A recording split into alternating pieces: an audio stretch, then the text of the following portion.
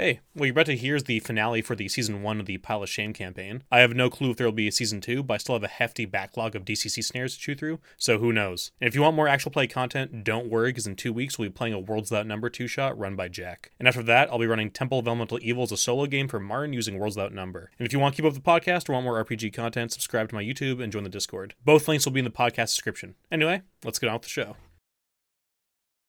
Yeah, we'll get started here. First things first. There is no Jack today. He's got strand in Salt Lake City, so he's unfortunately not able to make it here.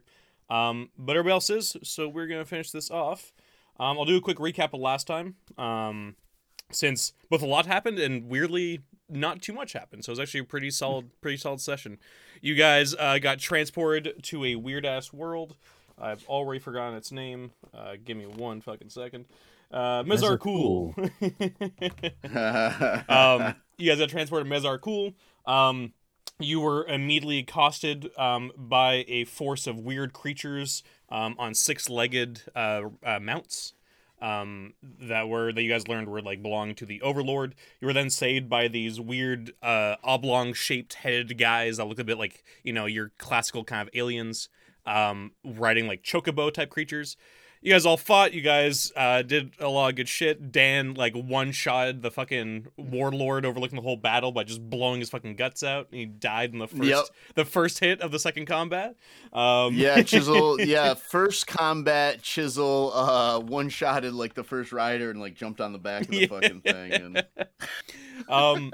And you guys followed them for a while, going through basically what you guys were like next to what they've been calling the Dead City. And you guys were going under a bunch of different locations underneath that, a bunch of like checkpoints and weird places until you finally met up with Itai the Oracle, a spirit trapped in a box, as they told you, and they asked you to go to the Great Egg to try and figure out what's going on with it, to possibly even trigger it.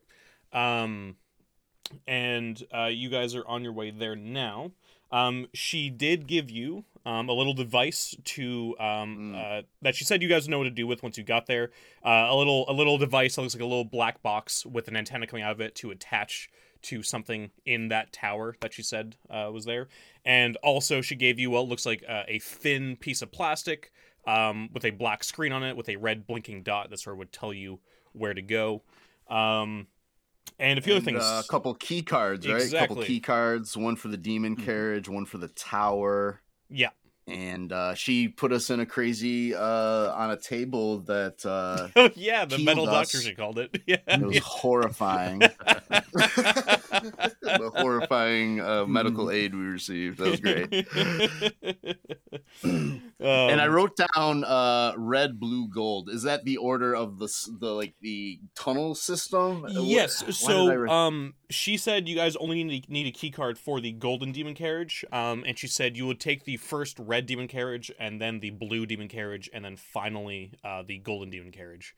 And so that's what you have there, the red, blue, gold. But nice. Like I said, she didn't give you red or blue key cards because apparently you don't need them. Also promised rich rewards from the Carnifex, as she called them. You guys were also shown, I really didn't say this last time now that we are also in audio form. She also showed you the nuclear reaction, nuclear hazard symbol, and said it looks like magical corruption. So you guys saw that. And and then you guys fought some weird fucking octopus dudes. Yeah, they spat acid. Yeah, tried spitting acid in your face. Oh yeah, John's character, which one was it? Fennec? Fennec.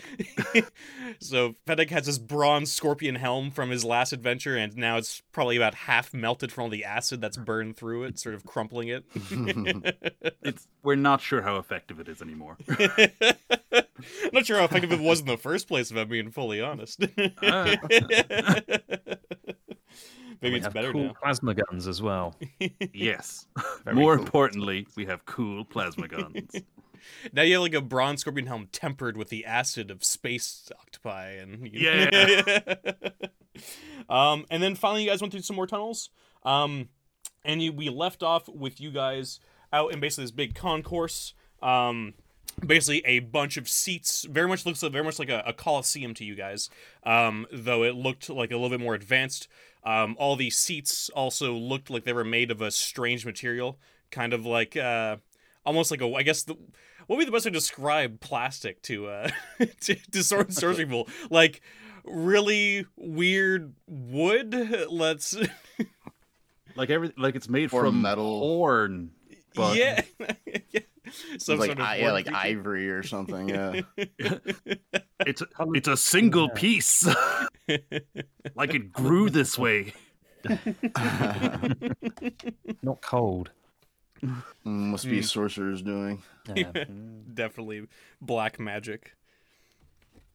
And yeah, that's where we ended off. Across this sort of, I don't have a picture for you guys, unfortunately. But basically across this big Coliseum thing, you guys saw on the top floor all the way down to the south. You guys see what looks like the red demon carriage that you were told about. Though you don't see an obvious way to there from here. I mean, you can obviously go through seats. It's up to you guys what you want to do here. I would say what your characters first notice is either they could take the fastest route, which is to basically go down and across the sandy bottom sort of, Coliseum kind of area where you guys assume gladiators would fight or anything like that. That's probably the fastest way across. But you also see, I guess, let's say to your right, you guys see what look like two arches. I'm going to flip between what your characters understand and also what you people understand so we don't get fully confused here. But you basically know the tunnels that you come in from when you're going to like a sports game or whatever, like basically like the where you enter in from. Those two, usually you have like these like the tunnels that come from like the concession stands, whatever else. That's what you guys see to your right. And those might lead further to somewhere else. So basically those are what I could see your two options being that you guys could see. And I don't know if that's clear at all, but that's probably the easiest way to describe what your characters can sort of fathom. Anyway, what do you guys want to do? And feel free to ask questions. It's really one of those things where you're trying to imagine, you're like, information overload. Yeah. Okay. So I can draw it out here a little bit for you guys if you want, if that makes it easier Okay. for you. Is there any sort of like signage anywhere? Color? I was going to say, is there a red line just, like, or... Yeah, anything that's like that's a that. good question. Because I'm just thinking of how subway stations are actually laid out, right? Where it's like, color here.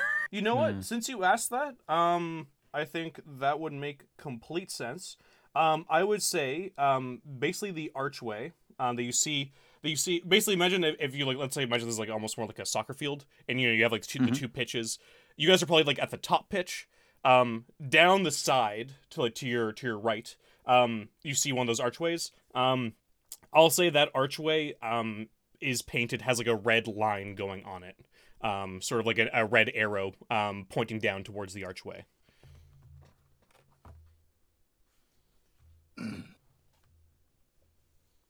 And it looks like it's pretty stripped, like it's been, this whole area is pretty open, so a lot of the stuff has been pretty weathered. There's kind of sand sort of everywhere.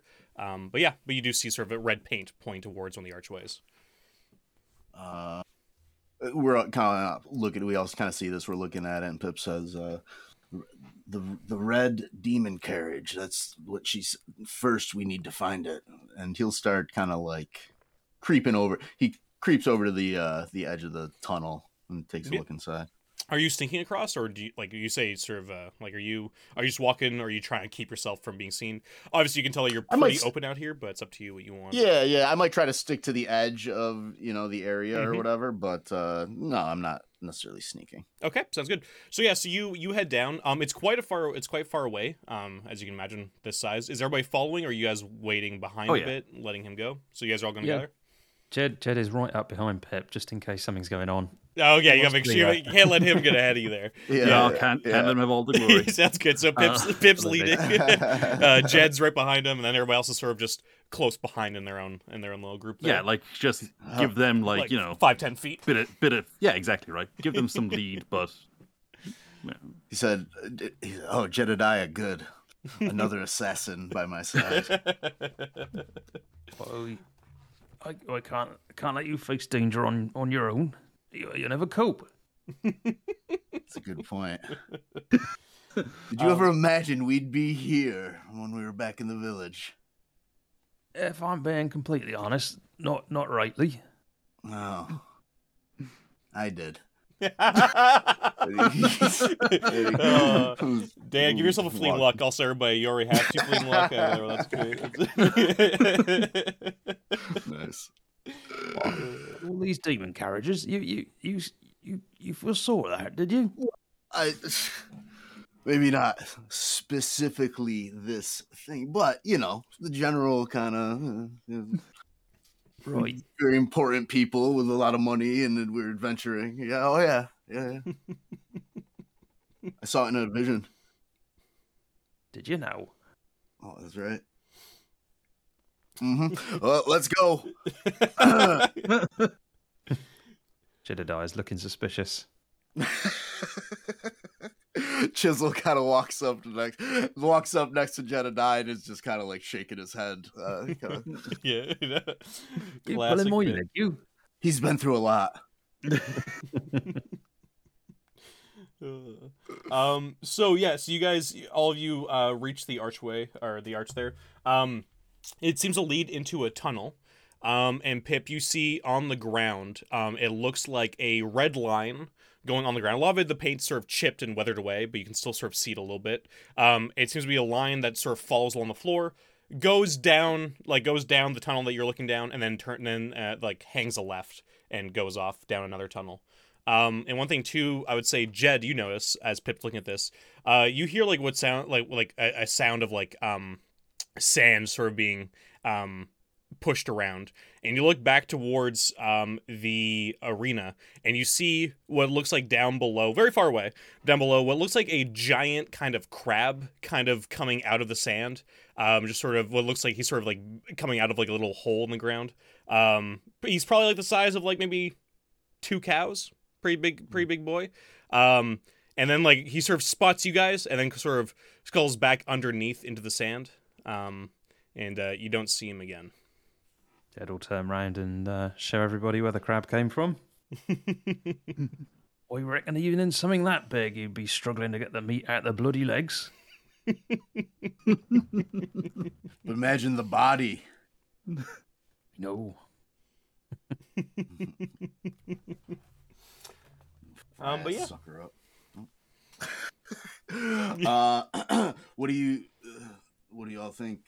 Chisel says, should we follow the red line? Yeah, I think we should, says Cedric. I've got a notion that it's what will lead to the red demon carriage. I think perhaps at one point they had tamed the spirits of these demons, and that they had, color-coded so everyone knew which one was which. That's fair logic. Yeah. That tracks. No pun intended. Definitely. All right. Chisel will kind of take the lead from Pip and start following the red line. Sounds good. Yeah, and you guys have your really awesome lanterns that you guys have attached to your guns that point way better than any lantern you've seen. And you guys go down this dark tunnel for a while. The only sounds are your footsteps on this very nice smooth stone. It's very cool in here compared to like outside in the arena where like the sun was kind of able to crack through and the winds were blowing in. It's actually nice and cool until eventually this tunnel ends, and in front of you you see what look like 4 sets of stairs. All these stairs, the steps are all metal. The railings are this like black rubber, and yeah. And they seem to lead up, and you see a sign at the top of these big stairs, what looks like a more red paint leading up that way. It seems like the words that were scrolled across it are gone by time, but you can see that it's still red. The doors are hard at work here, Chisel says. And he's kind of running his hand up the railing. Jed turns to Pip and says, "I'll race you," and then starts to peg it up the stairs. Oh, that's cheating, Pip says. And he freaking starts. So, Pip and Jed, give me luck checks. Let's see here. So Jed passes. And Pip fails. So Jed, you start running up, and as your feet touch the stairs, they start to move upwards, and you feel like you've never been this fast before. But Pip, when you go on them, you start to run in place as it starts to move back towards you, and you're just seeing Jed just blasting up the stairs, and you can't seem to catch up to him. They're cheating! They're cheating! Pip says, and he's kind of like back down at the bottom of the steps now. You're not even trying.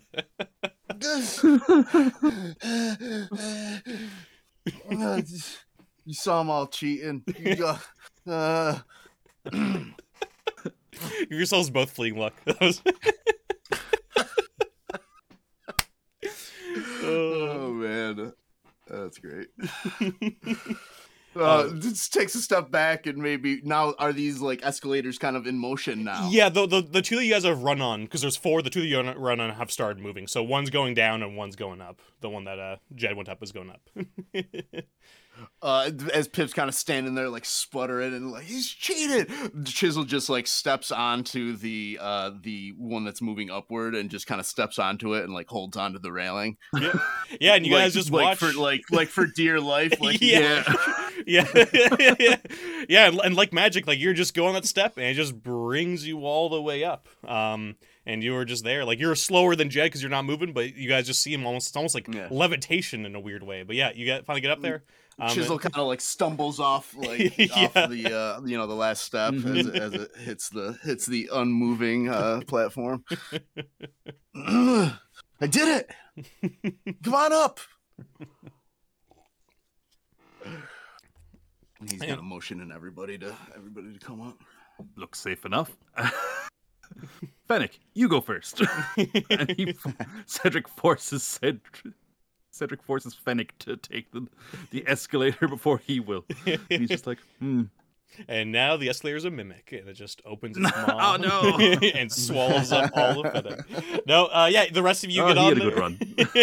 Yeah, Fennec has had a better run. He had like 1 hit point at level 1. He should not have survived. Fennec, nice. For like the first 2 or 3 levels, rolled very low on his leveling up. Yeah, it was not ideal. But he survived against all odds somehow. Even when I was trying to kill him at one point, they're like, "Oh, we'll get rid of this guy because he sucks," and he just survived. When you guys are fighting, it turns out encasing him in armor was a great idea. It was. But yeah, you guys get on the escalators. Sorry, demon stairs. And you guys bring your way all the way to the top. And you guys see to your left, you see a bank of metal boxes with waist-high gates stands at the bottom of the spicular stair. Sorry, at the top, I should say. Beyond it stands a long, narrow construct of red accented, shining metal with banks of windows along its sides. Light shining forth from them, doors stand open between the windows. So as you can see, you got sort of these little boxes with, I guess, little prongs coming out of them, and then just ahead of them, you guys see the demon carriage. Its maws open to embrace you.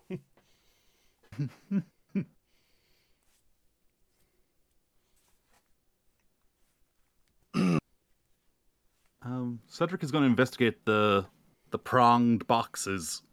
Yep. Sounds good. Yeah, you go over to them. What does he do? He sees sort of on them, he sees those prongs kind of pointed horizontally, the 3 of them, almost like a tripod on its side. And he just sort of sees little boxes, like little numbers on it. What does he want to do? I mean, first he's going to pick them up and just, like, turn them around in his hands. He's just like, And he tries to balance it on the 3 legs. And he's like,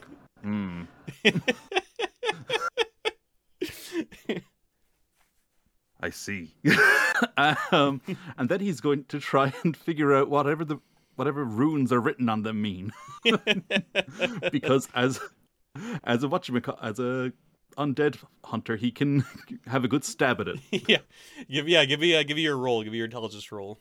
Give me a second. I just need to open up the Rites of the Moldering Dead to double check what die I roll at the moment.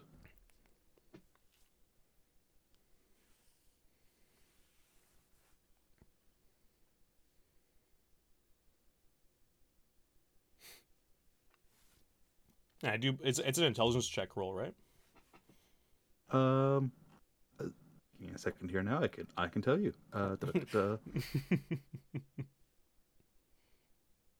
It's a.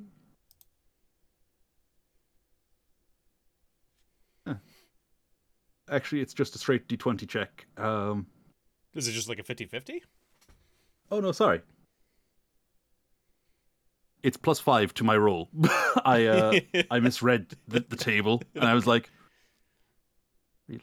"Oh no!" I was the D20 is the die you roll for activating any scroll, but it's +5 to the intelligence check. Okay, so sounds give good. me a second. No worries. Oh no, I rolled Fennec. It's okay. It made no difference. Yeah. Yeah, I think even with 5 on top of that. Yeah, and I'm like, he's just like, bounces it, doesn't quite stand. He's he like, can't quite make out much of it. No, it seems to be beyond his grasp. But what he does realize is that it does seem like, even though he's touching everything else, he does realize he can kind of just jump over these waist high sort of counters to get to the demon door or demon carriage. Mm-hmm. So, in my head, I didn't realize they were turnstiles. Yeah. I realized when you started describing what you were gonna try and do. Pick it up and turn it over. Yeah. When you described the 3 legs like a tripod, I was like, Yeah. oh, maybe it's some kind of weird battery because of how the UK standard plugs look. When you started saying it, I realized what you didn't realize what I meant by Yeah. it, but I was just gonna go with it and just see it. But yeah. It's just their turnstiles, yeah. Because I was like, how do you explain those 3 prongs? I was like, I guess it's like a tripod on its side, and yeah, it looks like it's made to obstruct people. Yeah, yeah. He's just like, probably trapped. Hops over them. Yeah, yeah, and he hops over and he seems fine, and he's just on the other side now. You guys do see a little like beep beep beep beep when he does that, but the beeping stops soon after.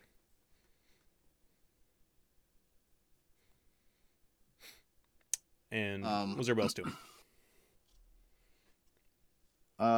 Pip will just hop over the obstructions in his way and head towards the maw of the demon carriage. Sounds good. And kind of shine his torch, his new torch inside. Yeah, so he puts his torch on inside and sort of looks around, and it looks like it's just like a small sort of boxy kind of room. You see some basically some benches inside here. You don't see any kind of driver or anything like that. And overall, there's like a few lights when you walk over towards it. The lights on the ceiling turn on for you, and you're able to sort of see pretty easily. Overall, you see what looks like, in maybe not exactly your language, you see what look like pictures of women and men in just different positions, or also what looks like books or other things. It looks like... these are like photographs. Yeah, you see basically photographs on the side and panels. You see some of them are holding things towards you. Chisel's like... He goes in behind Pip and he's like tapping on one of the photographs. He's like, are they frozen? Are they trapped inside? And he's kind of like hitting, I don't know if it's like if there's glass or anything, but Cedric's beside him and he's like, no, I think they're mightily rendered paintings. An image? Surely not.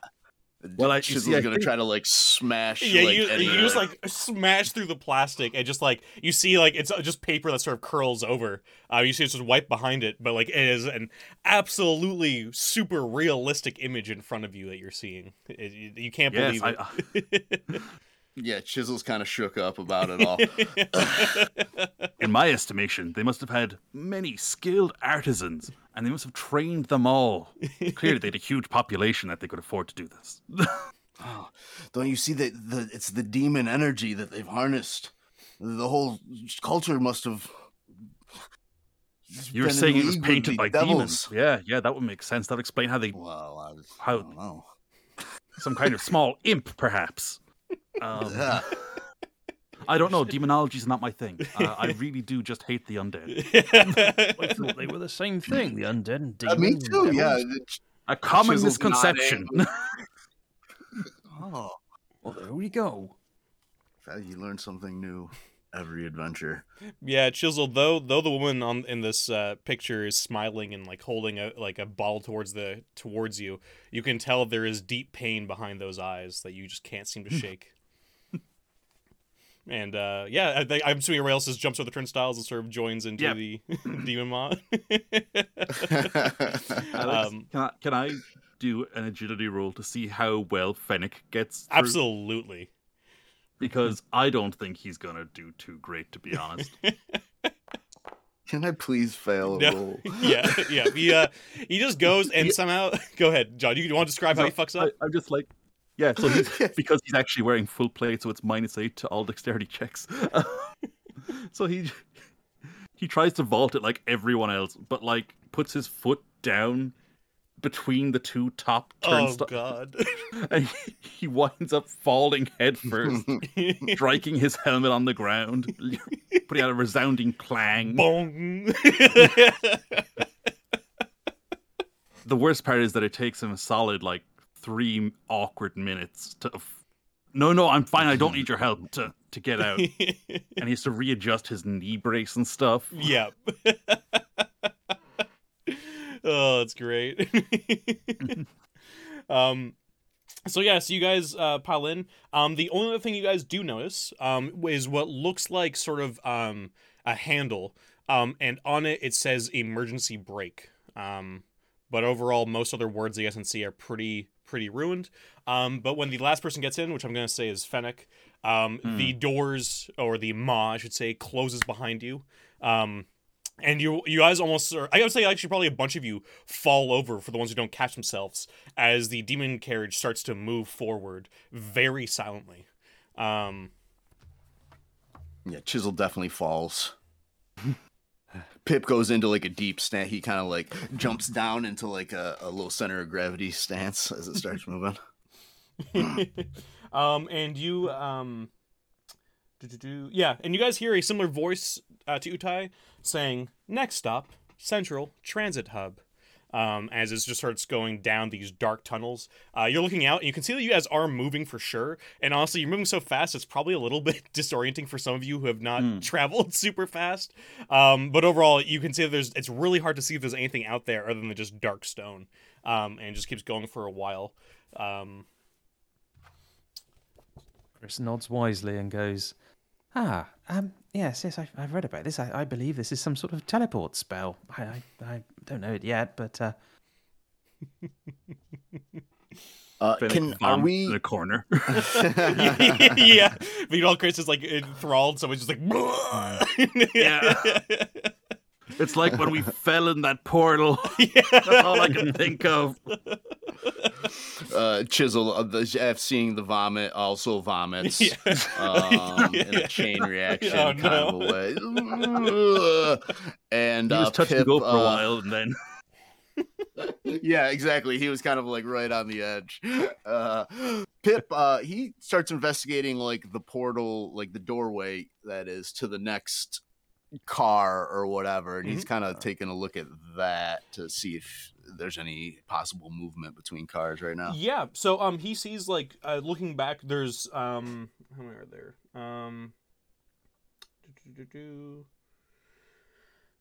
Yeah, so I'd say there's probably 3 cars. And you can just go between all 3, it seems like. It seems like there's no door blocking them off. It's almost like there's rubber, almost what's the musical instrument? Accordion. Accordions, almost like rubber accordions between each car, that are sort of moving and quaking.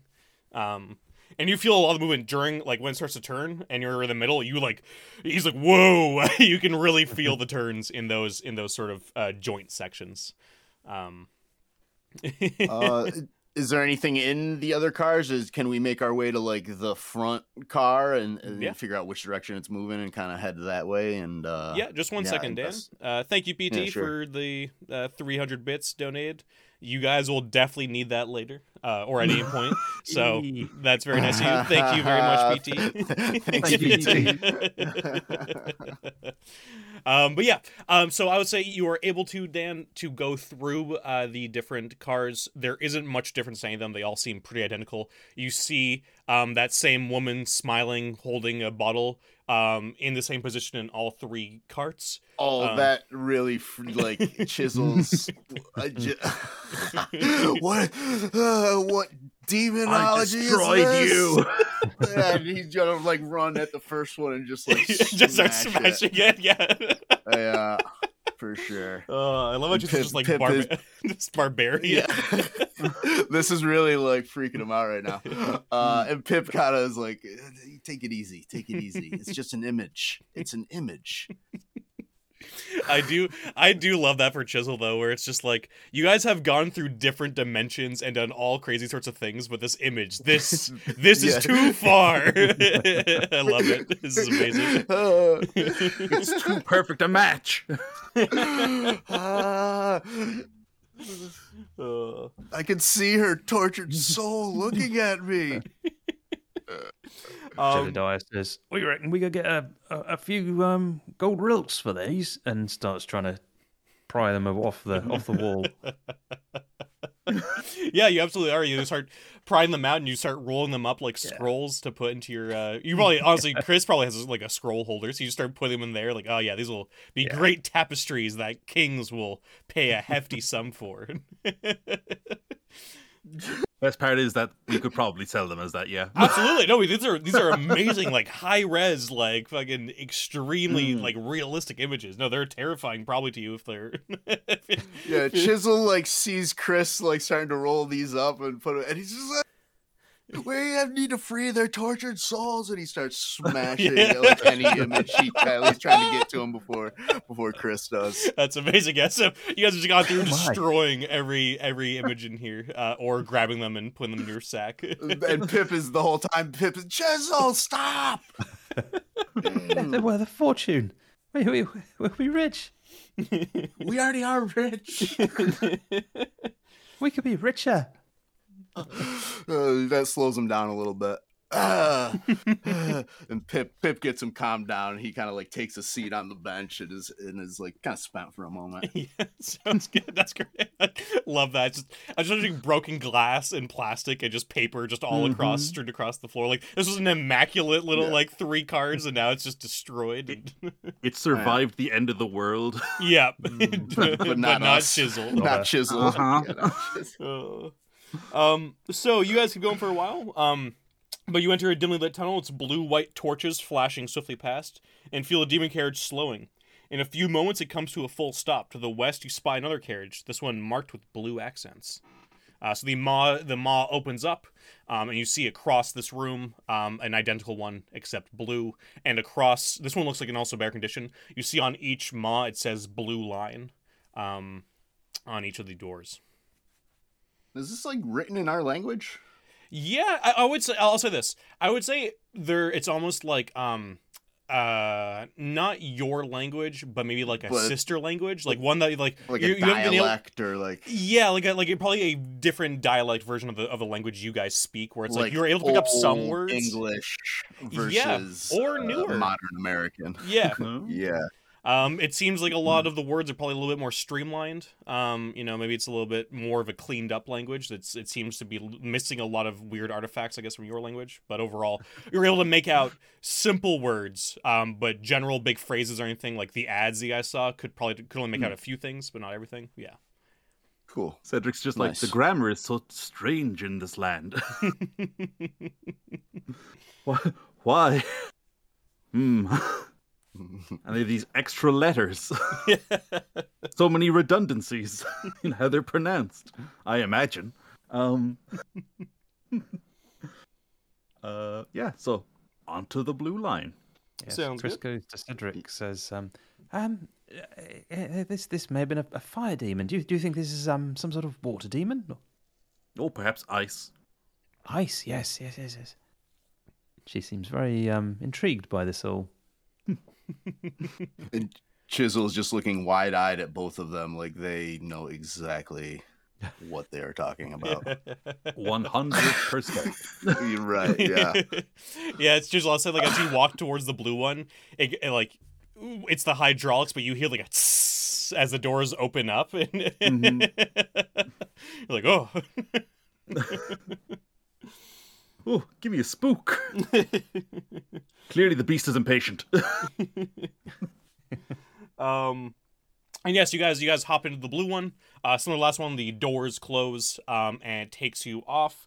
The demon carriage begins to slow again as you approach another of its dwellings. As you enter the low structure, it halts, and its apertures open onto a stone platform. To the east, the creature path has ended in a blank wall. The platform is about 100 feet long, and beyond is a space with doors opening to the east and west. Cold daylight streaming through them.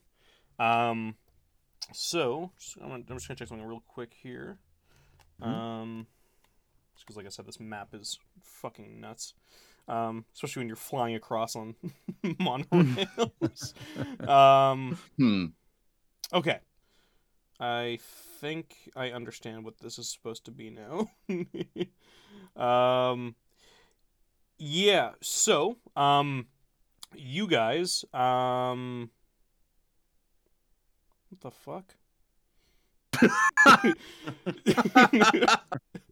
God damn it, Given Games, you and your fucking maps, you're so artsy. It's just fucking really hard to tell sometimes what their maps are simultaneously really great at setting the mood, but also borderline fucking useless. Yeah. Okay. Not always great at conveying any information. Yeah. Yes. Okay, I get now, and honestly, I'm just gonna say this in terms you guys understand, because otherwise we're gonna be here all day. Okay, so yeah, so it comes to the end of the line. You guys get off. Directly to your right is a door. And further past that, to your right and left, you see turnstiles and escalators leading down off of this station, basically. So there's a door directly to your right, and then there's also a way out of here to your left and right, downstairs. So, yeah. Remember, we must find the golden demon carriage. We reckon the golden one will be downstairs a bit more. You know? Well, there doesn't seem to be anywhere else to go except further along this what is it? Some kind of singular rail. Sorry, I'm just like some kind of solo rail. Yeah, solo rail. Solar rail. It doesn't have the same. Yeah. It doesn't have the same hit as monorail. This non-duo train, I call it. But yeah, I don't see anywhere else to go. So hop the turnstiles and away we go. Okay, sounds good. Sounds good. All right, yeah, and you guys see sort of the I guess we'll call it the ice demon carriage. Goes back the way it came, like where it dropped you guys off. And heads back that way and leaves you behind. You guys go down there, which leads you to. Okay. So you guys go down the turnstiles. And you are met with a similar platform. You guys see behind two glass doors. You see what looked like a similar platform with a golden accent to the demon carriage. And to your right, you also see some double doors. So in front, you see two doors, golden demon carriage behind it, and to your right, two other double doors. So, just to make that as simple as possible for you guys.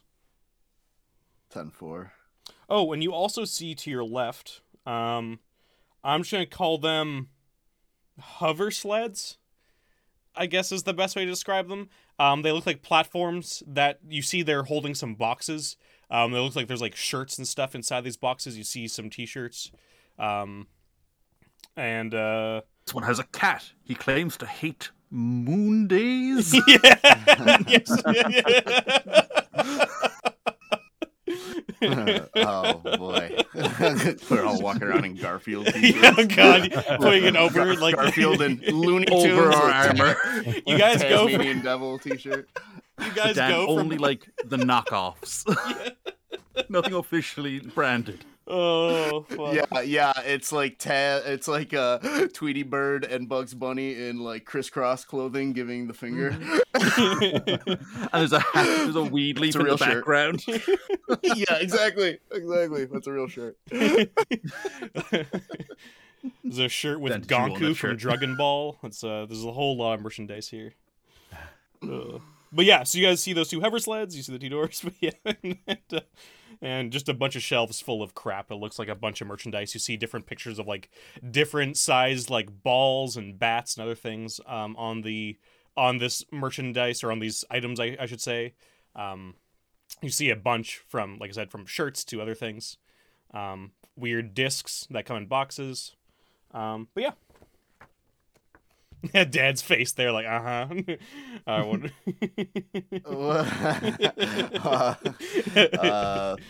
Pip will head over and investigate the doors on the right. Okay. Probably take a look and see if they're trapped or like dangerous at all. Yeah. So, you check that door, and you see on the door to the left, you see a little panel, and there is a symbol on it. That looks like the same symbol that's on the key card that you're told for the tower. Oh, really? Who has the ivory key cards, the ivory pieces? Who has those? I think Chris? you do. Do I? Oh yes, Okay. yes. Yeah, you have them in your hand as you're saying it. The ones that look like this, you know. Yeah, he's held them up to compare the symbols, and he's like, "Who has the key?" So let's slip it into the slot. I guess The radiation's just melting Chisel's brain for some reason. Yeah. Yeah. But yeah, so yeah, you hit that, and the metal double doors here open up, and you see behind it are two more metal doors, similar to this one in this room. It looks like a hallway, and there's two more doors with a similar symbol on it.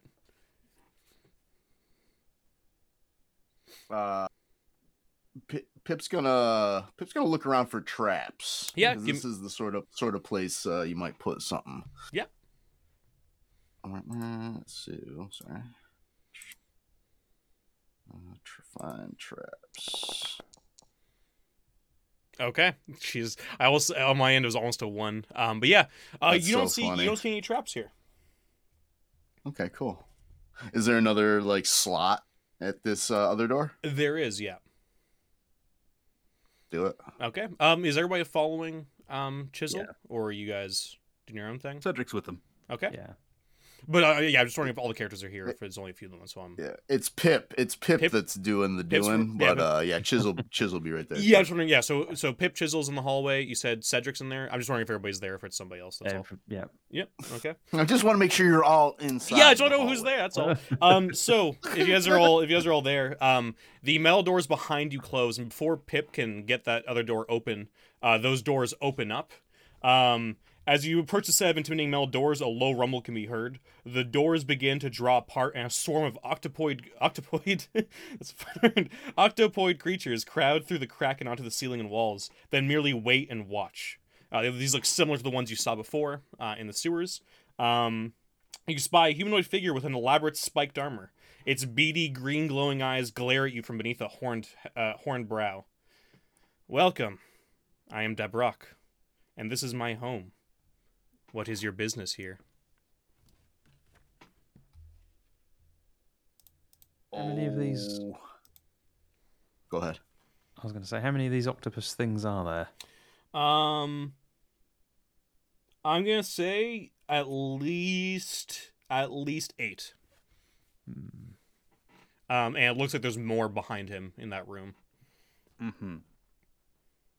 Cedric is just like, terribly sorry. We took a wrong turn. We were told to investigate an egg. You wouldn't happen to know anything about an egg, would you? An egg. Do you have anything else to go off of than just an egg, or is that all the information you have?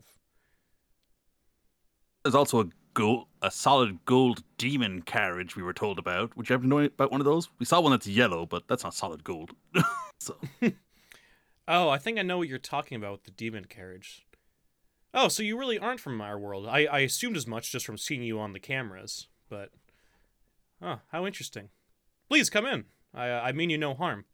And Cedric points at the octopus things, and he's like, and, well,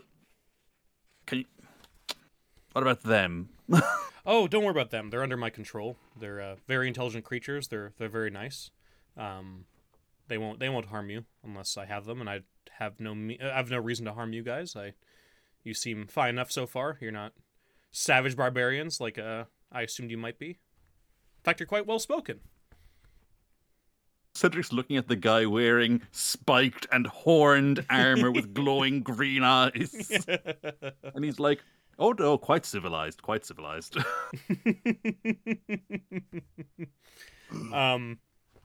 Yeah, and he sort of brings you into the next room. And I'll just read out what it looks like to you guys. A roughly octagonal chamber with a high dome-shaped ceiling stretches before you. At its center, a round platform rises from the floor, and around its sides are a series of shelf-like levels. Weird lanterns light the area with a bright bluish-white light. Some depend from the ceiling on ropes, and some seem to be embedded in the walls themselves. And he says, "So were you supposed to come here for the egg? Or were you on your way to find this egg?" We were on our way. I think we might have made a wrong turn. We were given this card. Pip, show him the card. Oh my god. Yeah. I don't know what you're talking about, Pip says. What did you say your name was again, sir? He says, "I'm DeBrock." Uh-huh. And so is this guy giving off like any sort of, I don't know, necromancer sort of vibes? I mean, that's up to you. I will say, overall, you guys all weirdly feel really relaxed around him. Like, I would say this is actually weirdly, I would say the warriors and the dwarf of this would probably pick up on this the most, considering just your prowess. You probably have some survival instincts the others might not have, and you feel them dulled. Not like in a malicious way, but almost as if like you can't really seem to bring yourself to want to harm this guy. If you really, really want to push through it, you can, potentially, but overall you feel almost like sedated. So far I would say your characters don't feel anything unless that description makes you feel like on edge. I guess if I could be, I don't want to tell you how your characters will actually feel. I'm just saying like if like you can definitely tell they're forcing you to feel this way. But yeah. I heard that. I would say that would put my characters on edge probably. Yeah. So yeah, Pip is trying to kind of like cut Cedric off. Thanks, Tim, for the 200 more points. You guys are... Thanks, Tim. Thanks, Tim. So you guys are gonna have lots of rerolls. Good. He says, well, the directions were very vague. Something about a demon carriage and a golden egg. And yes, there was a card. It got us through that first door. He says, "Can I see this card?" And Pip is kind of like, "Oh man, you know what? I might have dropped it outside." Jedediah goes, "Come on, Pip, you put it in your pocket. I think the one on the right." You better give yourself a fleeting luck. Pip, your head turned there. It was great. Yeah, Pip just silence. Yeah. And he's, Pip is kind of like searching, and he just stops. He says, no, I'm sure of it. I don't have it. And he's kind of like looking at Jedediah. Oh, I see. Yeah, you dropped it, didn't you? Back on the thing. You almost tripped when you were going through the door, and you remember now. That's right. Well, maybe we should all go back and look for it. Well, it's a small thing, I suppose. Wouldn't take a few minutes. Okay. Well, Mr. DeBrock, we'll go try and find our card. You sure? I mean, you are quite interesting to me. I feel like I would like to discuss with you more before that. I mean, I'm just trying to help What you. are you doing here, sir? Well, I'm taking care of something that I don't want to fall into the hands of the Overlord. You're not working for him, are you? The Almost certainly not. Overlord? No. Have you met any of his people so far? They're these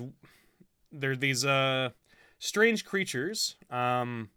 They ride 6-legged mounts sometimes. They fire off plasma guns. Cedric claps his hands. He's like, oh, and they've got the little spiders on the back of their heads. Yes. Okay, so you have met them. Okay. Oh, yeah, we killed a bunch. Oh, perfect. Okay, then. Well, I might know what that great egg is if you were meant to come here. If you do want to go search for that card, you can, but Well, we can keep talking, but yeah, like I said, I don't have the card, so I can't show it to you per se. But that's fine. We can find it later. It was to get in here, seemingly. So okay. Yes. Well, I mean, come with me. I think I'll show you what you're looking for. I don't know if I'll be right, but perhaps I am, and perhaps we can help each other because currently it's non-functioning. And he sort of looks towards Chris and he says, "And I think you might be able to help me in particular. All right, come on." What? Hi. We'll see. Just come on. And he leads. Yeah. Don't worry about it. First he leads you guys into a room. And he says, and he stays in there with you. And he says, I'll be here with you, and I'll keep my Korgu back. He sort of has the octopus guys leave away from you guys so that you're not alone. What'd you say, Dan? Would you call them? Korgu. Korgu. Korgo. Or GU. And he leads you guys into a room, and the doors in front of you and behind you close. And suddenly water sprays from a bunch of different hoses in all directions, hitting all of you guys. And he says, "It's just to clean you. Trust me, it's good. And you look like you need it anyway." And you guys are just being hit by high blasts of water until it's finally over, and then you guys all get scrubbed dry by these little mechanical arms with big brushes on them. And you're scrubbed clean. And then you guys go through the 2 heavy doors slide aside, revealing a long chamber punctuated with walls jutting out first from the one side and then the other. The chamber opens into a darkened space beyond 2 gigantic doors like those you just passed through. So you guys sort of go through big metal sort of hallways. And then you guys see this. A vast round room stretches upwards into the darkness, beyond your torchlight. The air is warm, moist, and musty, and a diffused blue-green light glows from one wall.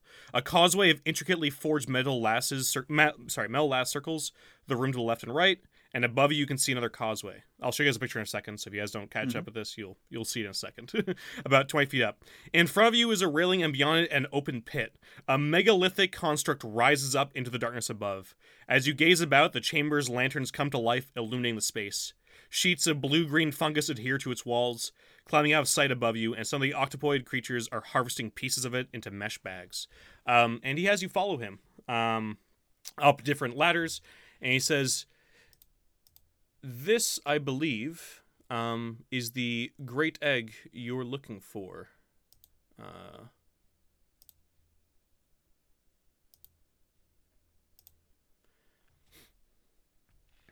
And I just posted the picture there.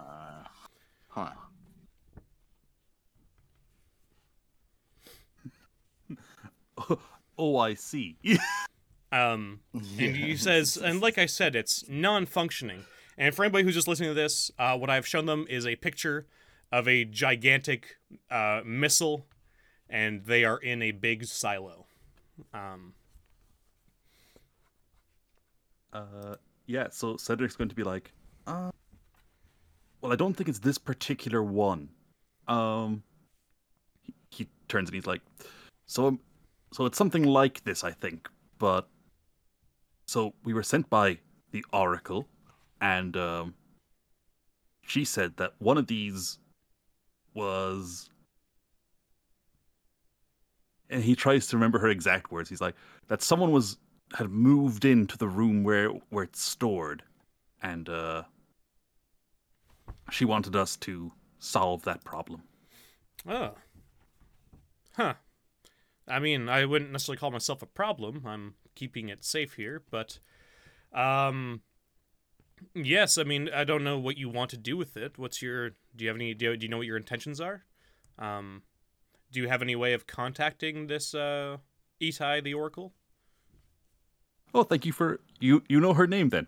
I can't remember if you mentioned her or not, so I've jumped. Yeah, I was just like, we were sent by the Oracle. Okay, yeah. He's just like, I will point out. I didn't tell you her name. I will point out he only knows her name if you mentioned it. So if you didn't mention it, I thought you did, but that's okay. So just one second. I'm just gonna let my cat out of the room. Yeah, she wants to leave. Oh, classic cat. He opens the door. She turns back round. yes. All right, I'm back. Yeah, so I'll totally have just said Itai the Oracle because John couldn't remember that name. Yeah, but I just know if you meant to or not, so I just wanted to point that out. He's just gonna be like, well, actually, we have a little device that they said would let us communicate. Would you be open to that? He says, "Can I see it?" And he just takes it out, holds it open for inspection. And he grabs it and smashes it. No, he grabs it. He's like, "Oh, okay, I know where to. Yeah, I know where to put this." And he just brings you guys away from the silo and goes back into the area you guys were in before. And then he plugs it into in that big sort of octagonal room. He plugs it into one of the consoles, and then it sort of beeps to life. And then you see on one of, like, the black screens, you see the picture of Itai. And she says, "Oh, you guys were able to bring my consciousness here. Perfect." And he said, and then she says, like, "Oh, who is this?" And DeBrock introduces himself. I'm just gonna say right now, they start talking with each other, and because they're not using terms that you guys understand, a lot of it is lost on you guys. You guys catch a few things here and there, going back and forth, stuff about, like, the Overlord, certain things. At first, you guys can tell just from tones and some of the words that they're at first sort of questioning and prodding and trying to figure out what the other person's deal is, what everything's going on, and then eventually it seems like they become amicable. And then they start sort of almost like DeBrock's attention starts turning towards you guys as well as Itai. Their conversation kind of ends.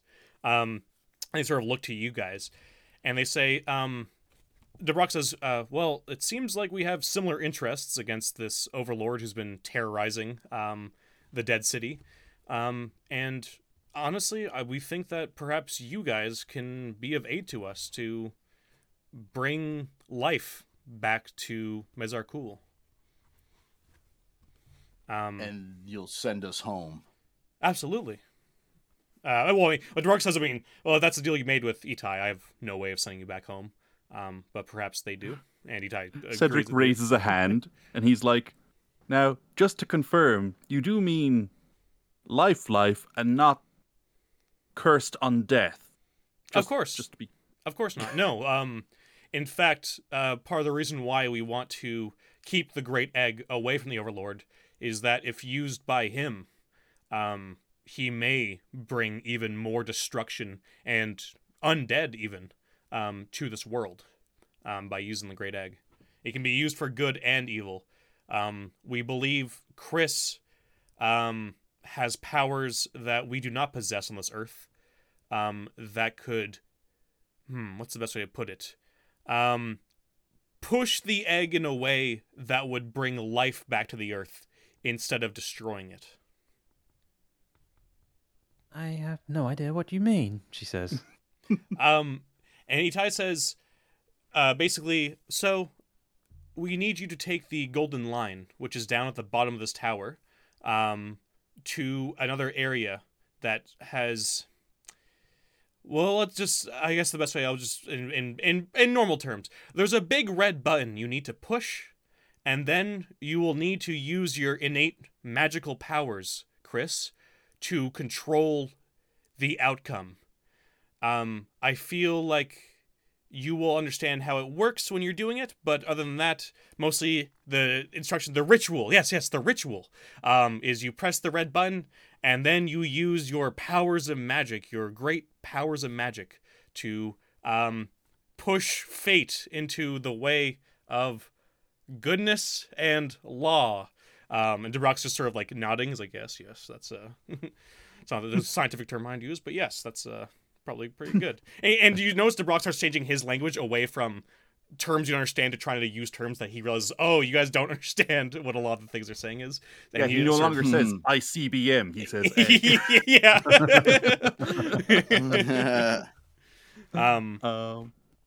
Well, if it's the only way we'll get back to the forest, then I suppose we'll have to do it. And Cedric's just like, yeah, no, I'm happy to help out. Not a lot else to do. Yeah, I mean, it's up to you guys. I will say this for you guys, in terms that you would understand the way they say it, and it's up to you how you care, because I know you guys are a bit of a chaotic group, and depending on if you're just chaotic personality-wise, or if you follow chaos as, like, that side of the universe, it's up to you guys, because I know some of you are sort of insane. What you can tell they're saying is that you can let this, I'll say, Chris, you can let this thing fail, and chaos will win. Or if you help, you can help law win, basically, is the terms they sort of put it into your head for this ritual. Once you press that red button, chaos will win, but if you can stop it, you can make law win. And that's basically as dumbed down as they are able to make it. So it's up to you on how you want to do that. They do mention that the Overlord has overrun the place where this big red button is. And it will be a fight to probably both get to it and defend it. Nothing new there. Yeah. Cedric's like, well, let me tell you about the last place we were when we released when we released an elder goddess. But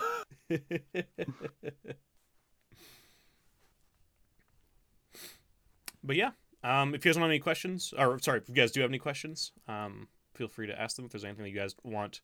And also, if you have questions for me, like as the GM, if you have any confusion with this, I'm trying to make it as simple as possible. But there's. Makes sense to me. I'm pretty happy to go with it. Yeah. Come on then. Let show us to this line. We'll push this button, and yes, then you can send us home back to the forest. Sounds good. Yeah. So Dabrock just sort of points you out the way you guys came in. There's those glass doors, and behind those glass doors that open, he opens them up for you. You guys can get over towards the gold demon carriage, and you guys get inside the demon carriage. All right. So, let's see here. The demon carriage opens its maw so that you may enter and closes it again. It rapidly builds speed, racing through the pitch darkness of the tunnel. Within a few minutes, it emerges into light again, and you see in the distance the metal fortress of the Overlord. Its angled superstructure rearing from a flattened base, and a variety of spars jutting out from it, some bearing great banners and others bare. An immense pipe extends horizontally from the superstructure, pointing in your direction. It rotates towards you and belches fire, and something massive howls past above the carriage, too fast to be seen and wailing like a demented soul before exploding with the thunder of the gods themselves behind you. Weird, crab-like creatures with flashing prismatic wings and riders circle the fortress, holding station high above. Several of them swoop towards the fortress and then take flight again, head straight towards you, objects clutched in their claws. You realize one thing they forgot to mention to you, is that you, in the distance, can see this. 1 second. Did you say flying crab creatures with riders? Oh, you'll see in a second, buddy. That's awesome. So this is the mega structure that you guys see, and those are the crab creatures flying towards you.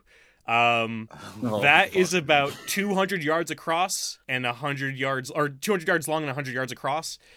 It's basically a gigantic tank For anybody listening.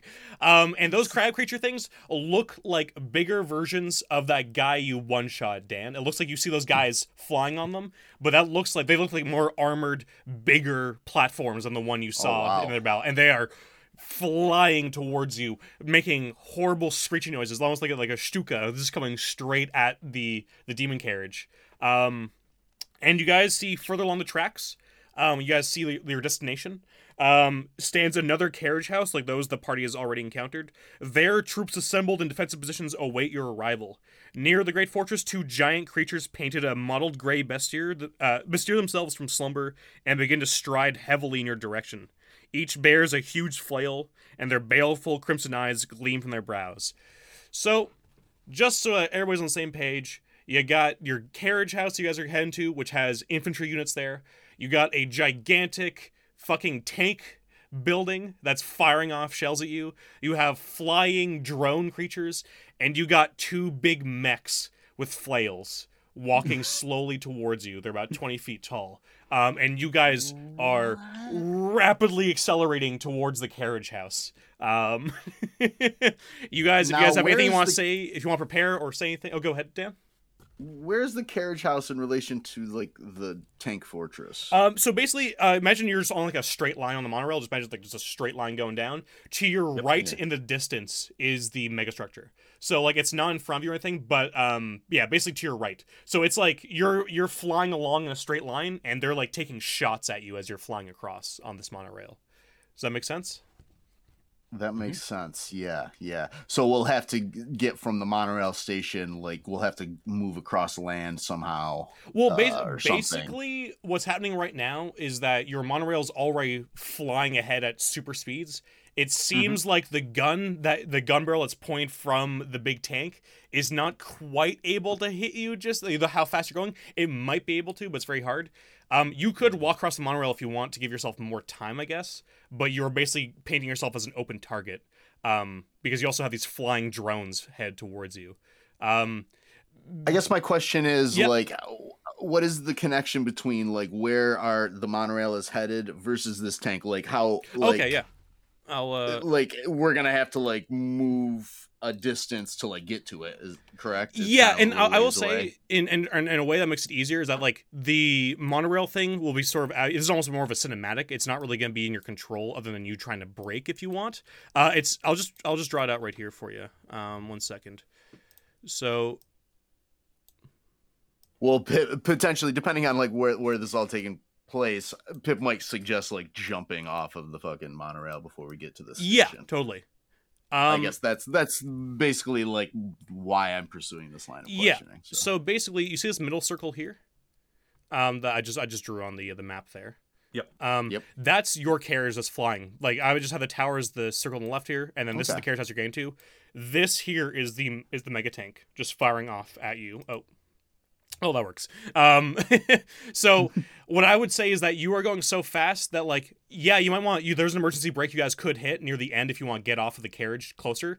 I would say that you could probably tell if you got off the carriage now in the middle of this travel, you're probably opening yourself up to getting I might shot. be confused. Yep. Is the tank fortress our final destination? No, like, it's not.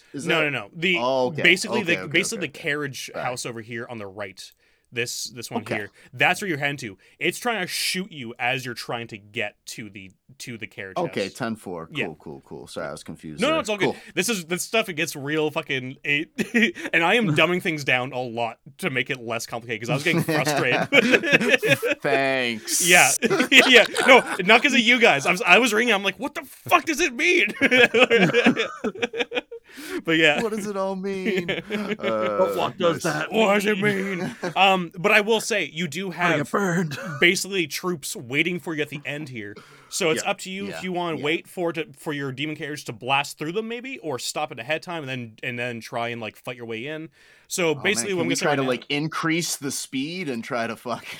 I would say perhaps more damage. I would say perhaps you could try that. Maybe Chris could potentially maybe do like a spell casting roll if you guys want to try that. I will say there could be danger in that backfiring.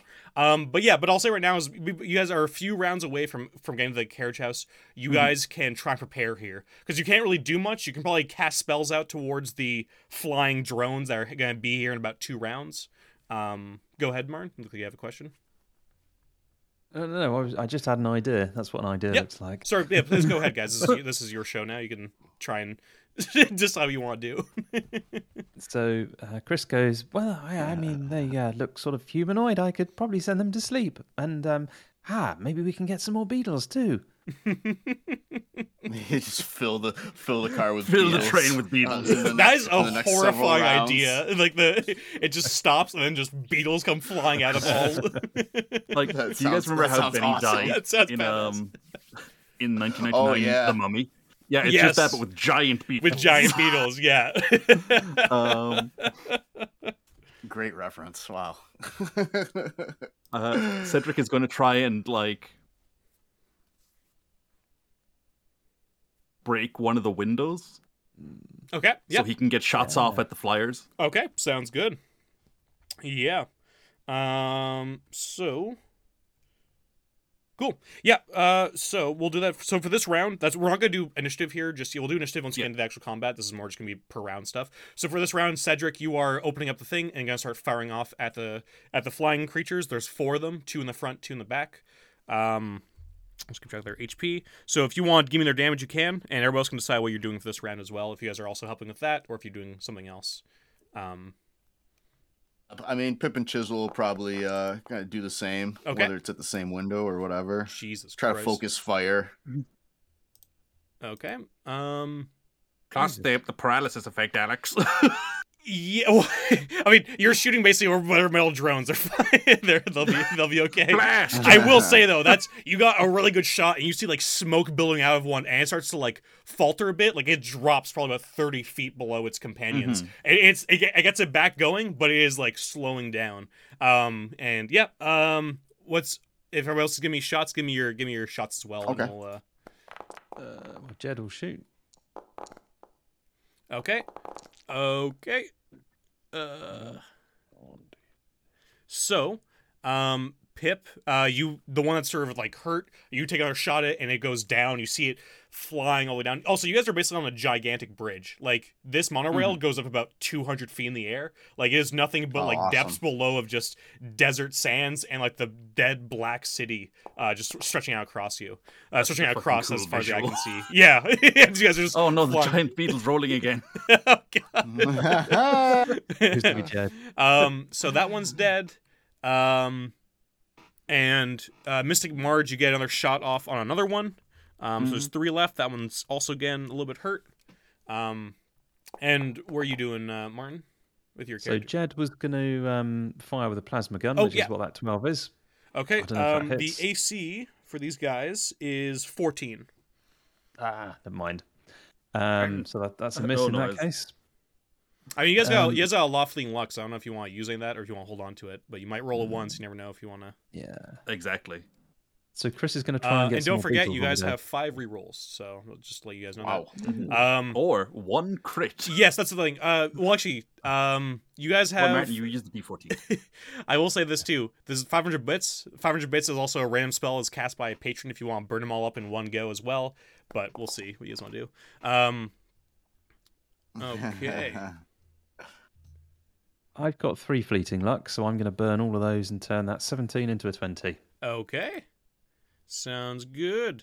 20. The catch summons 2 1-hit dice monsters or 1 2-hit dice monster. Remains for 1 hour. So just a giant beetle. 2 of them, I think. Oh, yeah. No, they're 2-hit dice, so they're you can 2 hit. get Yeah, let's- one. Yeah. yeah, let's go if you bring on. up to a 22, then you can have 2 giant beetles if you want. It's tempting. Yeah, let me burn a point of permanent luck. I mean, the others, if they want to, they have fleeting luck if they want to give it to you. If they don't, then that's also fine. But Let's burn the permanent luck. gotcha. All right, What are we going to do with it? perfect. This is the last session, yeah. So, Yeah. Absolutely. all right, Let's go all perfect. out. So, And does the giant beetle from last time still exist? Is this the 3rd one we have? that one is gone by now for sure. Oh, So never it's mind. just you're down to 2. I'm just trying to find them there. There we go. Cool. And so you have these two. Nice. I'll get rid of that one. There you go. So you have those two there. All right, 2 giant beetles so far for I think it was 2 hours at Yeah. Perfect. That's great. So even longer time for those guys. Wow.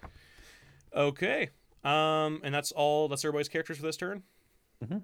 All right, so you guys keep moving for a while. I think Dan's gone there for a second. So you guys are the guys, the flying drones are going to be able to attack. Yeah, they're going to attack this turn. Still here. But they'll go after you guys. So if you guys want to fire off at them again, you can, and whatever else you want to do this round. Yeah, I'm just gonna sustain my Yep. plasma fire. Yeah, you guys are just firing out Yeah. this thing that's going 200 kilometers an hour, and just firing. Trying to Okay, lead well, shots. There's a fumble. There goes all that fleeting luck. There goes all that fleeting luck. God, I just spent mine, but All right, so Chisel Oh, one right, shots a and, dude. He's dead. Nice. Let's see here. What else we got? Damn it, I'm a giant beetle now. if you guys click on the thing, you'll have. I that. didn't click on the symbol at all. That's so weird. It's probably just there's so many tokens. Let's see here. So Cedric got Cedric got a hit, Pip got a hit, Chisel got a hit. Marge's roll didn't include her heroic deed die, so I rolled a d4 for that. That's the 2, brings it up to 14 Okay, and yeah, for 3. weird giant beetle. Okay, that's the other one dead. You guys got them all. That's. Oh wait, no, one's still alive by a little bit. He's very, very close to death. But you guys still got 3 other ones, and they those all. You guys just see smoking wreckage down below, now very far away as you guys keep flying. And there's the one that's been hit real badly, just trying to keep up. And okay, and anybody else for attacks? yeah. Chris is going to try and do a monster summoning again. Okay. Get really, really, really bulk this army out. Ooh, good roll. Nice. 23. Nice. So you can get 2 more beetles. What's the next one up? The next one up is 26. And it still gets you 2 2-hit dice monsters. That's fine. I think it's because the casting times is a turn. That's that's 10 rounds. Right. Yes. But what I'll say for this, I'll say because you've been sort of casting it along this, I'll say you can get this other casting in, but that'll probably be the last time you can get in before we keep going. That's cool with you, Martin? Sounds That good. explains why this isn't... Yeah. That explains why it's so kind of slightly... OP. Yeah, but also you can't tell with DCC. Yeah. No, DCC is not balanced at all, and that's why I'm like, you started casting it as you got onto the That's train, weird. and now we're still going. And now you got 2 more at 4, but that'll be the last time that's you finish your second casting there. Sounds good. But still, 4 extra attacks and 4 extra dudes to take And hits. these dudes have been fucking people up. Yeah, they're very good. They're very good. Just that extra action economy is real killer, especially since you guys are down 2 level 5 character or level 4 PCs, characters. But yes, okay. And that's everybody for this turn. Mm-hmm. Okay, so the giant gun just boom fires off at you guys. What does it have to hit? You guys are flying real fast, so it's very hard for it. Okay. Oh my god. Okay. It sails past you, hitting a big black tower, you guys fly by, just destroying it, and the tower comes crumbling down onto the monorail behind you. Not totally damaging it, but you see a big section of the monorail starts collapsing, but you guys keep flying ahead. You guys are 2 rounds away from the carriage house with the infantry guys waiting for you. And then it's this one guy left on the drone who flies over and drops a bomb, almost like World War II style, trying to get onto the carriage.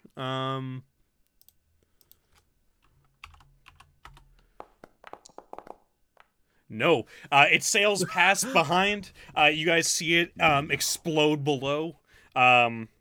and he just sort of flies. He's now flying like sort of like over your heads, trying to get out of your gunfire. So he's gonna have a +2 to his AC as he's trying to avoid you guys shooting, but you guys can sort of try and get out of the carriage a little bit and fire upwards. And now we'll go back to you guys. For what you guys want to do. Take aim at this drone. Okay, yeah. Feel free to give me all your shots if you guys want to. Yeah. Are we taking like our second action and stuff like this, or? I totally forgot you guys have fucking second actions and stuff. Feel free to do those as well. Yeah. Oh, okay, cool. I mean, this has been mostly cinematic combat more than like straight up. Normal, but it's totally fine. Okay, either way, they're dead because you guys have just, you guys, I imagine some of you guys have just started shooting through the ceiling of the demon carriage, just firing right into him, and you guys just see a bunch of hits go into him, and he sort of flies backwards and just explodes in the air, just metal flying across, and just like leaving a trail of smoke and fire behind you guys. All right. So there's nothing else approaching you except for those two gigantic, big metal brutes that are hanging towards the carriage house. They're still far away, though. They're very, very slow and very, very scared. They're about 20 feet tall. You see them heading for your for your destination, not for you. What do you guys want to do? You guys have about 2 rounds before you guys get to the carriage house. Is there any prep you want to do right now? Is there anything you want to try, or talk about amongst each other? Do we want to try to fight all whatever's in there, or do we want to try to like fight while we like run through to try to get like to where we're going? I don't think we want to stick around. I think we want to try and meet our objective. Yeah. How many of them are there that we can see? You can see. Sorry, 1 second. Cedric's just like, those guys were pretty tough last time we fought them. Yeah, you can see. I would say first time we fought them. I would say you can see about a dozen. And looking below, you see what look like smaller versions of the big fortress, heading towards the demon carriage, opening up and seeing more of those creatures coming out. It seems like those reinforcements that are going to arrive, not next round or even the round after, but in a few rounds. It seems like there's like the Overlord sending all his troops into this place to stop you guys. So you guys can see a dozen right now, sort of waiting for you guys, guns pointed. Some are even firing off at you, though missing. Yeah, so probably about a dozen in the first round, and then you're going to deal with more as they come. All right. I think I'm going to... Cedric for his second action and Marge for hers are going to start firing at these guys. Okay. At both sides of the train. Sounds good. Yeah. So you guys are going like, wait, your like lips are just with just being pulled backwards by the wind as you're trying to take aim and fire. And they'll get an AC bonus just because of how hard it is to shoot. But yeah, you're able to do that. Oh God. Oh my God. Oh no. So Mystic Marge, as she tries to get out, I'm gonna say as she gets out, one of them fires off a plasma shot and it just shoots right into her gun, exploding it, and goes flying away. So Mystic Marge loses her plasma gun, due to that fumble. Yep. Cedric's gonna roll his D14. Okay. And we're gonna see how he does. 7. 11 to hit. 11 to hit for the beetle. I'm like, why? Let me just check here for these guys. 11 does not hit. Their AC is 16. Actually, it's 18 because it's hard right now.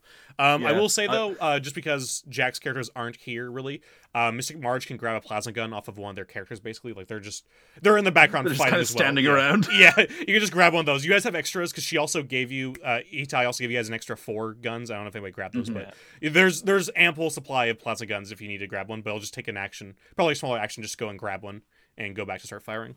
Okay. Yep. And anything else there, guys, for this turn, for this action? Anybody else going to fire off at the dudes or anything like that, or? So how far away are we from these things? Tunnel. It's hard to say in yards, so I'll just say in 2 turns of this thing moving really fast. So, like, we're getting down to the end of this second turn here, so I don't know. We'll say 100 yards away, maybe? Okay, would Chris be able to sort of get ready to cast sleep as soon as she was within range of the Absolutely, yeah. station? You can totally hold your spell for the right time for you, and you guys go in to try and hit sleep before you guys blast into the tunnel if you want to. That's absolutely something you can do. Cool. All right. So that's your plan for this. What's everybody else's plan for? So Chris is gonna cast sleep. What's everybody else doing once you guys like basically blast into these dudes?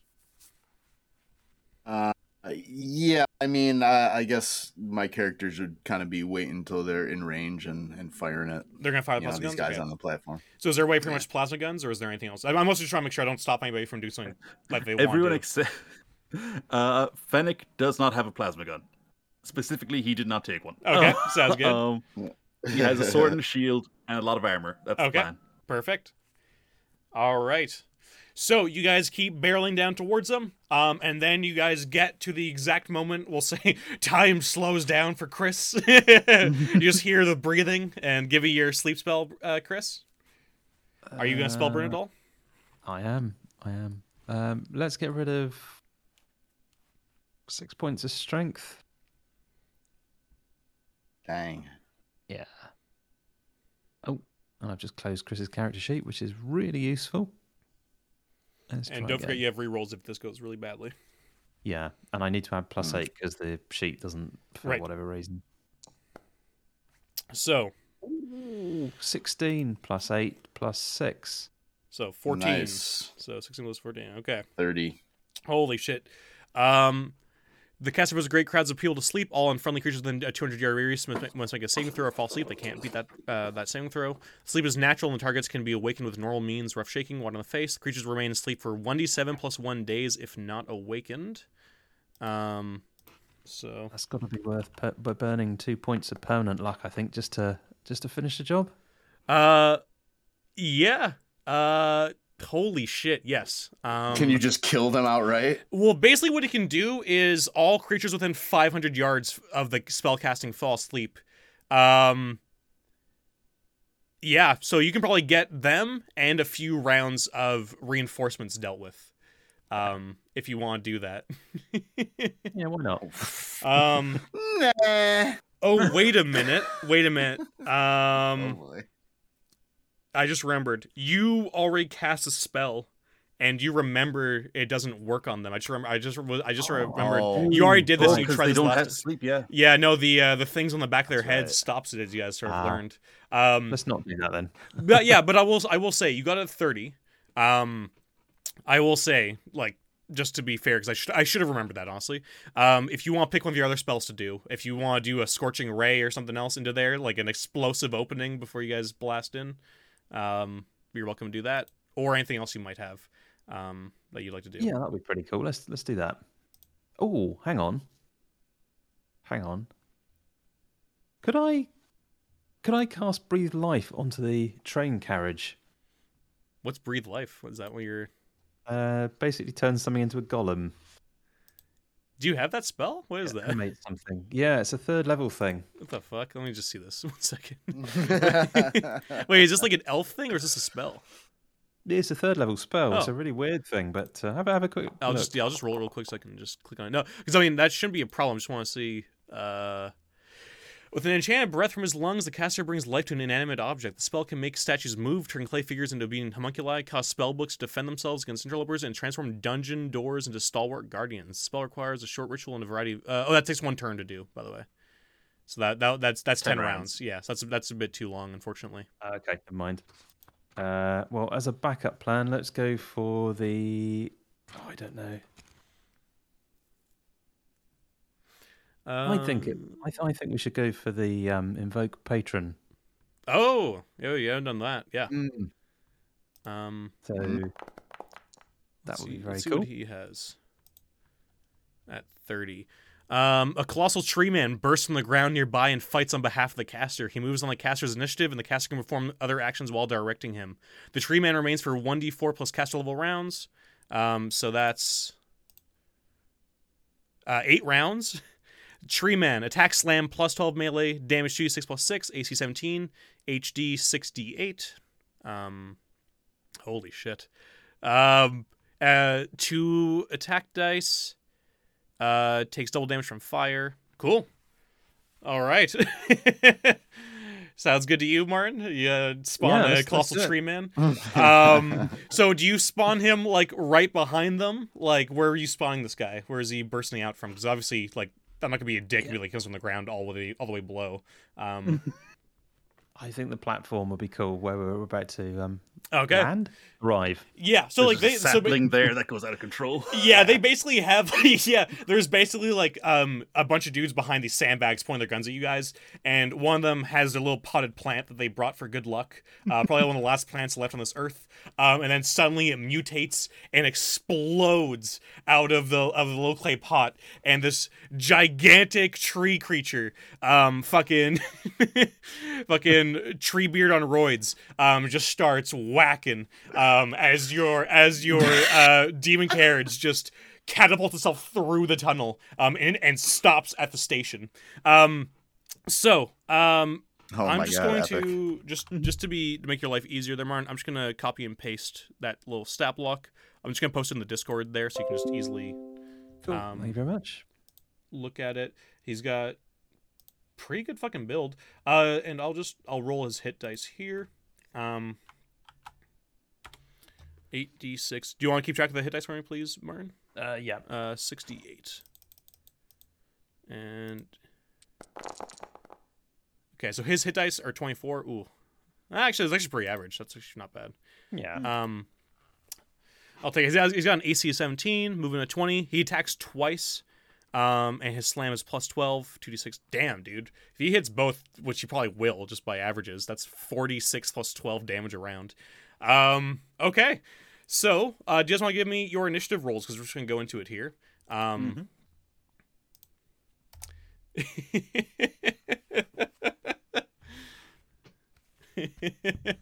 Tim's saying he loves Tree Man. Favorite character so far. Yeah. That's funny. Are we rolling individual initiatives? Or No, just roll one? roll for your group. Roll for your team. And the Tree Man will go on your turn as well as your beetles, Martin. So you can just keep track of all of that. Ooh, nice. Who was that?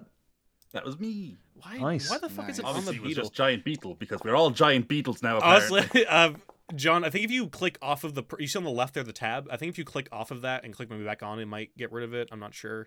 I don't know why it's assigned to tell you. Oh, you know why? It's because everybody can see it. And I made it ownership of everybody, so for some reason it's just going like, "Oh, this is yours." Even though I just did it to make it easy for everybody to see. My bad. So just give me your initiatives, guys. If you guys can tell, you know what? I can also just put your tokens down, or you guys can put your tokens down. It might help. Not have. We that can just drag them right over. I think you should be able to. I don't know if you can or not. No. That's annoying. All right, it's not a big deal as long as you guys keep track of who's doing what. So first initiative, John, what's yours? 23. 23, nice. I rolled a 20. I know, but it doesn't count for initiative, unfortunately, buddy. I know. So no feeding luck for John. Yeah, fuck you. Hey, remember where you're placed. Okay, Dan? 14. 14, okay. I thought that was me. Oh, is that you? What color am I? I No, that's me. Yeah. you sure? Okay, so Yeah. 20 for Martin Martin then? is kind of yellow.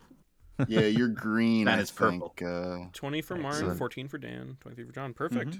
Okay, guys. So these guys are all going last. Holy shit. Okay, this is gonna be interesting. Mad. That's what it's going to be. It's going to be mad. Oh boy. Okay. So I'll say this, just to make things simpler. 1, 2, 3, 4, 5, 6. All right. So, basically what's happened here now is that your carriage has gone through into the station. The doors have opened. You guys have left, and the beetles have sort of escaped out of it. You guys are able to get into positions behind you. So just like to your left is the Tree Man and the 12 dudes. So basically, we're just gonna keep it simple. If you guys want to deal with those guys first, you can, or if you guys want to go look for the red button, you guys can. You guys know the red button is in this area. It's very close by somewhere. It's not like far deep in this structure. So what do you guys want to do?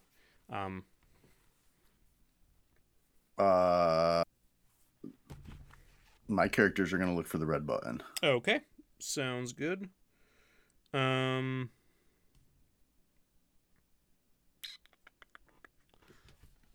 1 second.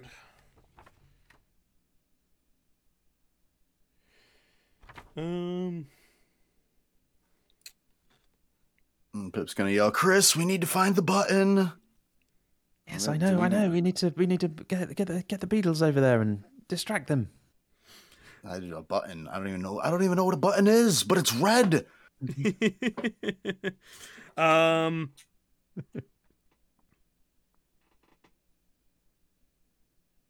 Okay, so I'll say this.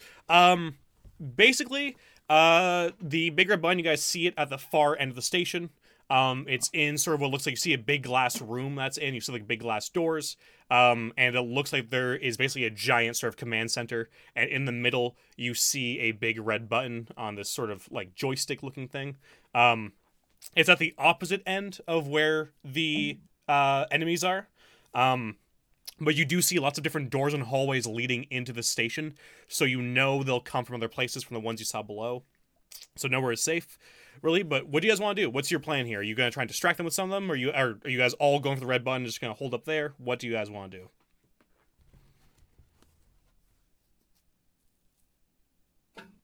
And if I need to describe anything at all, I know you guys are thinking, but in case you guys are confused at all, just let me know. Because this is going to get real chaotic. I mean, yeah, I'm up for making a last stand there, but I don't know if anybody else has other ideas. Yeah, why don't we just run over there, leave the beetles and the tree man with the... Yeah, exactly. Guys. They'll... Yeah. Okay, sounds good. And I will say, the ones with 2 action dice, you guys can reach the room. And the ones without it can't, but I will say you guys can grab the ones who can't. Like the ones who can run twice as fast, you guys can basically pick up somebody else and just book it for the control room. Okay. If you guys want to. If you want to. I'm just saying that means you won't be able to fire if anything happens, you won't be able to shoot. But so it's up to you if you guys want to just take your time. Or whatever you want to do. Chris is the only one who can actually do anything with the big red button. That's why I'm pointing it out that if you guys want to get there fast, you can, but also if you get ambushed, your hands may not be free. Chisel will stick with Pip and the others that can't run as fast. Okay, sounds good. As Fennec will charge in. Okay, sounds good. So Fennec, Hell yeah. Fennec just imagine Fennec sort of trips a bit, and his big head just smashes through the glass door that leads into the control room, and just sort of barrels his way in there. And now he's inside. The lights in here turn on once he gets inside the door, and everything sort of just powers up. And you guys sort of fall behind. Okay, Martin, do you want to give me attacks for your tree men and all your beetle dudes against these guys? Yep. And if anyone wants to make a tea at this point, that's probably a good idea. So that's AC 13. 20. Okay. So 13 misses, 20 hits. 14 misses. 4 points of damage. The AC is 16, just so you know. Okay, cool. And the beetles aren't doing very well. They're making a lot of noise and looking scary, but that's about it. And then they'll also take a lot of hits, so there is that. Yeah. So okay. Tree Man is just 1d20, or does he have a modifier? He has a 1d20 plus 12. Oh, plus Jesus. Yeah, and he makes 2 attacks, by the way. Ouch. Okay. Yeah, there's a reason why I was like, I don't want to fight those guys. So that's a hit. Let's just that's do the another other hit. Yeah. Wow. So that's 46 plus 12 damage from him. Yep. I don't know if you want to do 2d6 plus 6 and see if it kills somebody first, and then do another one. There we go. Okay, so that guy's still alive. So do you want him to get slammed again? Yes. Yeah. Okay, For and now 11 he's point. dead. So there's one guy dead after all that. So but yeah, so you see Trey Man slams him and then just like throws him down below, off the side of the train station. And the other ones are gonna start attacking your Beetlemen and your Tree Man. So I am just going to roll all their dice at once, and we'll just go from there. Because this is going to take forever if I don't do it this way. Best way to do it. Jesus. Okay. So, what's the AC of your Beetles? Beetles are AC 15. 15. So miss. Oh wait, let's see what's their modifier. Okay, 15. So, miss. Okay, so 1, 2, 3, 4. So 4 hits. One of them being a crit, so I'll just do double damage to keep it simple. So just keep track of your Beetles. We're just gonna mark off your Beetles as they die, Martin, for easiest amount. So first damage, 1d8 plus 4. That's 9 damage. Okay. Let that one gone. Then next one. Another 9 damage. Is that That's one dead? One beetle dead. One beetle dead. Okay. Another one. That's 5 damage. Mm-hmm. And then the last one. That is 8 damage. There is a beetle that is another dead one. Just dead. Okay, sounds good. That's 2 dead ones. That's honestly not the worst. They're holding up, and they're all just shooting off and fighting, and just it's a huge melee between your Beetles and these guys and the big tree man. So they're holding their own for now. Okay, so back to the top of the order. You guys are all able to make it to the control room. Chris, you are able to make it to the button. What do you want to do? So you press it. Button. Okay. Yeah. So here's how this is going to work. This is a little ritual. This is a little mini game that you have to use every turn to do to keep this going. While everybody basically has to defend you. But you guys might be okay. You got a pretty good strategy so far. We'll see though. Because it's about to get worse. About to get a lot worse.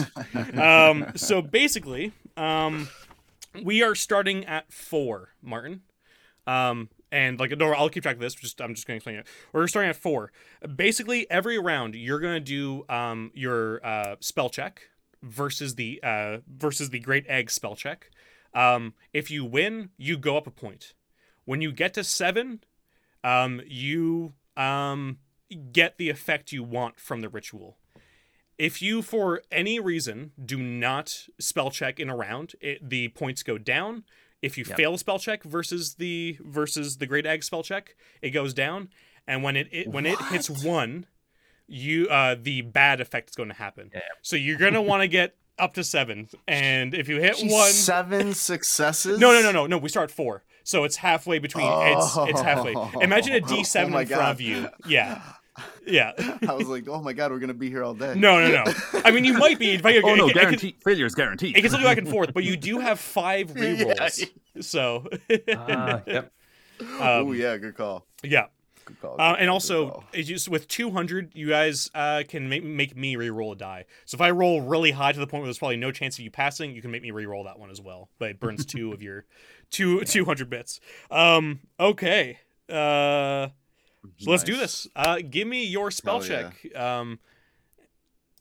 Martin, and guess how much spell check this thing has. It's a D30 plus 6 against yours. Jesus. What? Okay, so 18. You gotta beat 18.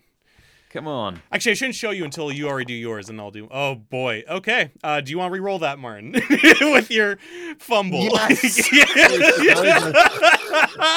Yes, you do. Yes. Okay, give me a reroll, buddy.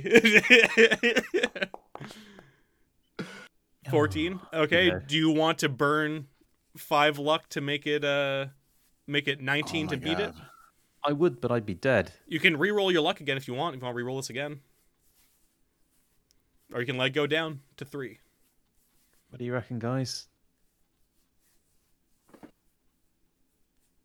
I'd say so can Chris like spell burn to do this? Chris can spell burn, but I think it is a little bit too fast beforehand, so I forgot to mention that they could do that. But so Martin, if you do want spell burn, I'll let you do it this turn.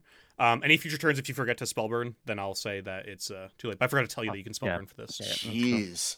I mean, 18 is going to be a pretty average roll that you're going to have to beat to, that's... With your +8. Yeah. Should we roll again? I mean, if you roll an 11 or above, you beat it, basically. So you have pretty good odds. 50-50 odds of beating it. That's yeah. All right, another reroll. All right, you guys got 3 rerolls left. There you go. Nice. All right, we're at 5. You need 2 more successes to get this.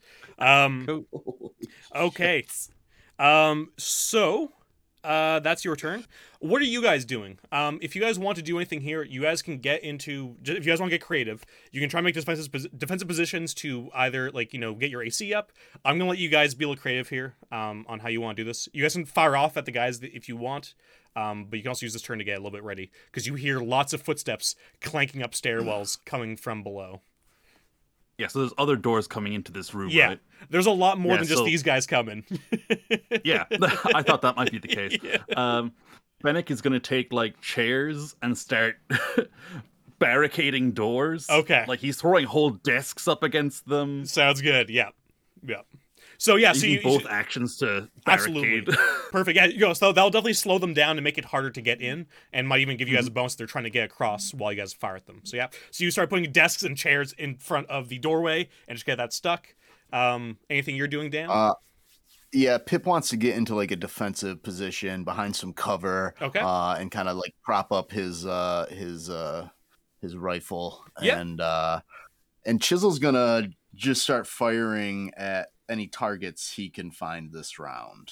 Okay, sounds good. Yeah, so Chisel can fire off towards the guys that are fighting the Beetles and Tree Man if he wants. Absolutely. You can probably hit 1 or 2. If you had rolled higher with the 16, but what does he need, a 16? 16 to hit, yeah. For 14 points of damage. No, I'm not gonna burn any luck just yet. Sounds good. But I will take my second shot real quick. Sounds good. Nice. Another shot off. Yeah. So he fires one to the ceiling. Yeah. Yeah. Alex, So real quick. Yeah. Go ahead, I'm going to, for Cedric and Marge, gonna have them set up defensive just putting desks on the ground. Yep. Around Chris, so we can actually defend her. Oh, perfect. Yeah, sounds good. So I would say, Pip, you said you want to get into a defense position. I'm gonna say you're able to sort of get propped on a table behind. Imagine almost like NASA with giant computer, old NASA, a bunch of computer things. You can get behind one of those and sort of prop your gun on top of one of those computer things just for a proper thing. John, your 2 characters, grab desks and chairs and move some things over, or rip out a few things maybe out of the ground and just sort of barricade her in. So if anybody tries to get in, they have to break through before they can actually hit her. Okay, I like it. Is that everybody's turn? Martin, you still have your other character that can do something if you want. Yep, so Jed is going to fire off a plasma rifle and just see if he can hit, and he's going to probably spend some luck if he doesn't. Okay. What's his attack bonus? Is +3.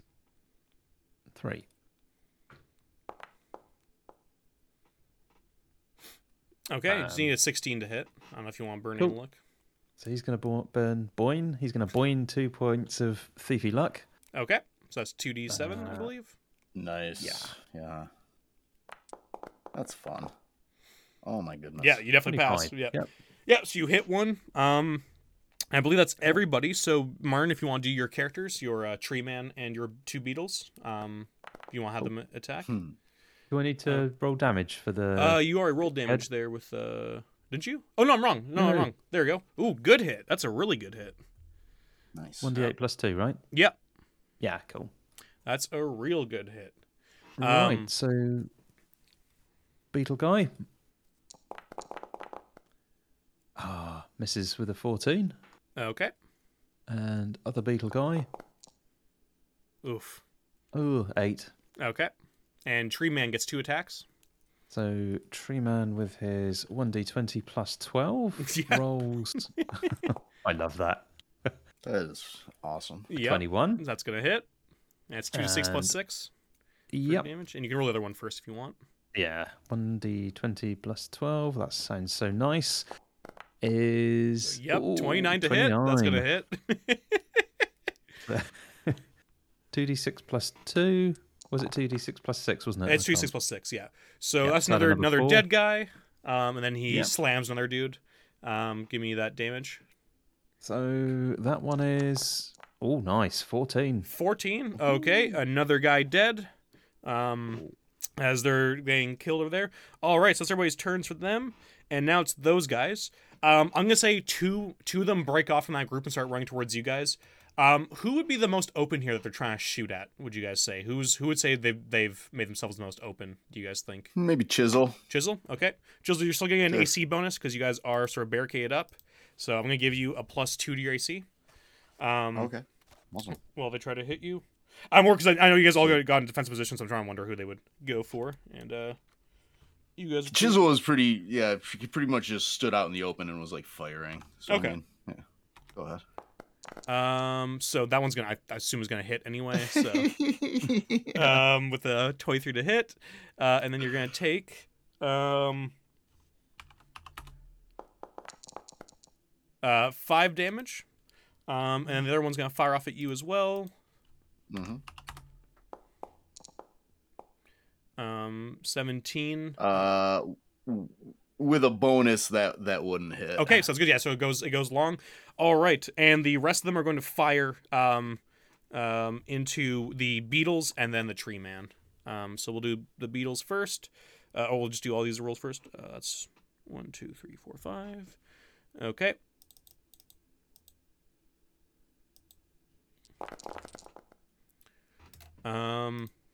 So that's 4 hits. I rolled a 19, a 4, and 3 18s. Okay, so we are going to do how much damage is it? It's, yeah, 1d8 plus 4 there. So that's the first damage, 9. Yep. And then another 9, so that's a dead. That's a dead dead. beetle. All right, and then the other hit, 5. And then another 5. So that 2 dead beetles. Nice. No, the second beetle is still, or the last beetle is Last still beetle's still standing. alive. All right, Yeah. perfect. Okay, so back to the top of the order. And just before we get to you guys see the wall next to you. Basically where the tree man is, you see a big metal hand sort of reaches into into the opening gap, like where you guys came in on the monorail, and you see this big mech with a flail kind of pull himself up. He's very slow, but he's now where the tree man is and the other guys. He's not going to swing this turn, but it looks like he's there, and from the sounds of the crushing rock and metal, his secondary mech is not too far behind him. All right. And now to you guys. So, John, you are first. Okay. So now that we've kind of got some defensive measures set up, Cedric and Marge are going to start firing. Okay. Are you firing at the 2 guys who are trying to attack you guys? Or are you going to fire off the mech? Or who are you firing off? They're the first targets. Okay, sounds good. That's Marge. Okay, it's a miss. She have a +D4, whatever. And then Cedric is going to fire with the D20. Okay. And that's going to hit. All right. Now he's going to have to roll D14.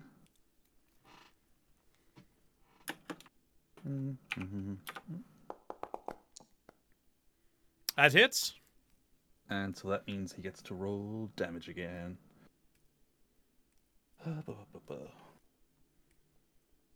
Oh, sorry.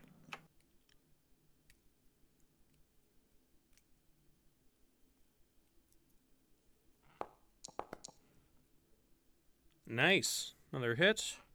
Mhm. And...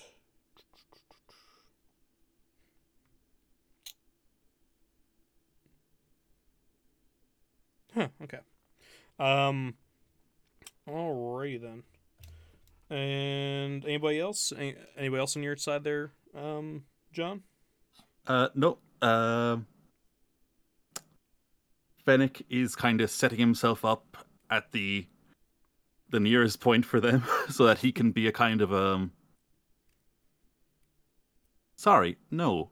Fennec is setting himself up between them and Chris, so that they can't get a shot on They her. have to go for him before they can get into... Yeah. Okay, sounds good.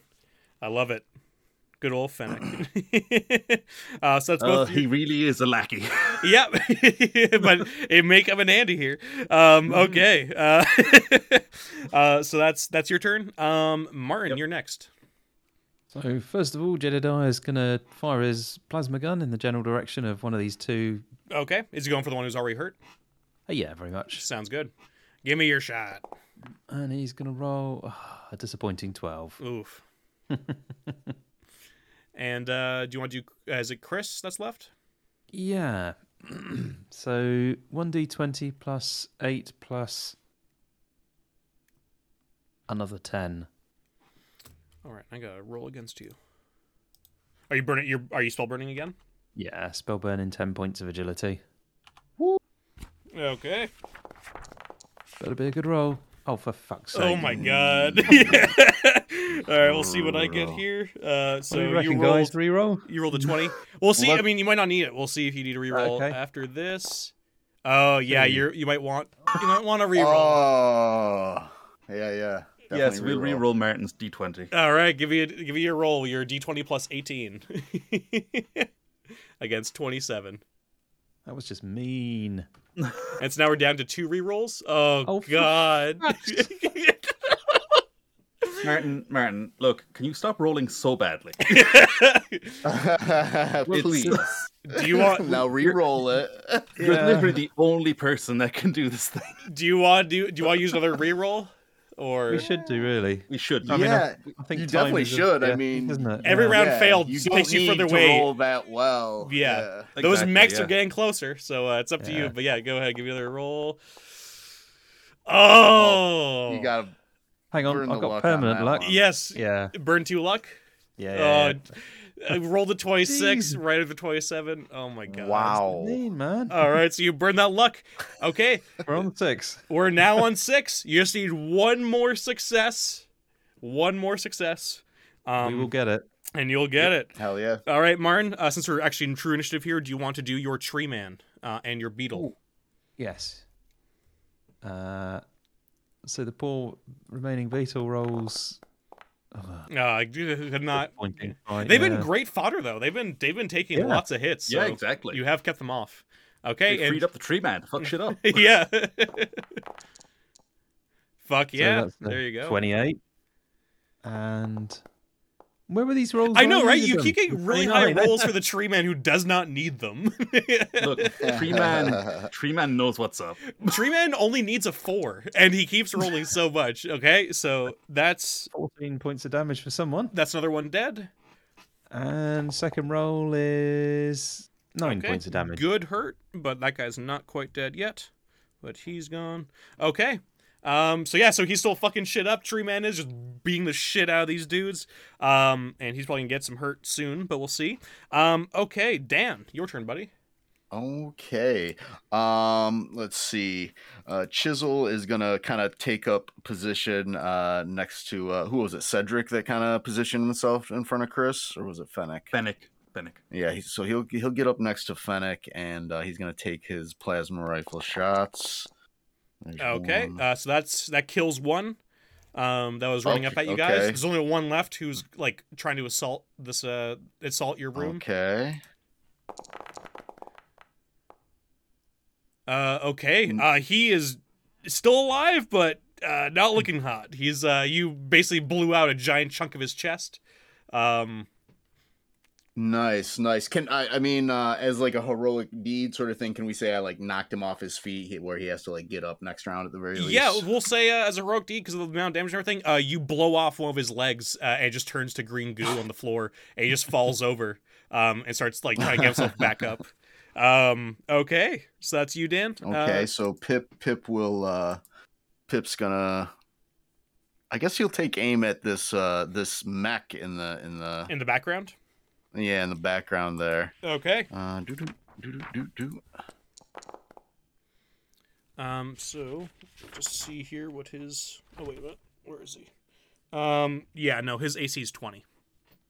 20. Yeah. 20. Yeah, this sort of just interesting. It sort of hits into his metal and kind of just. Oh, you gonna roll any luck to? Yeah.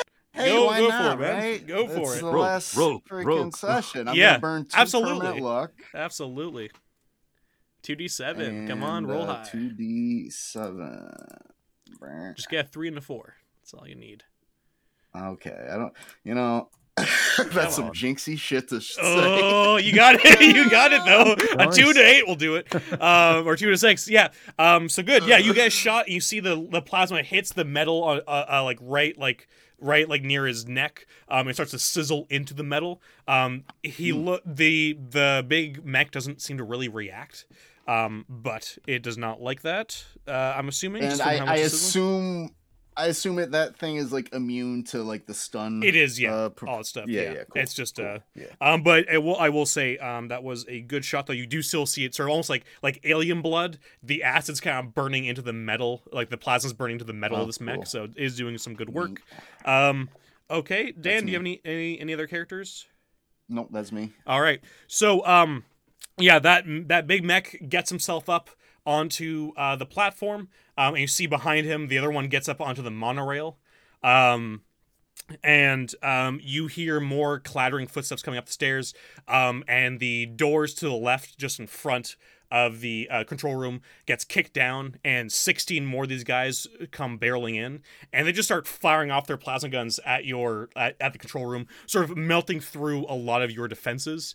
And like just basically eradicating a lot of the stuff because a bunch of the tables kind of just melt away or collapse. The computer boxes just kind of like fizzle and pop.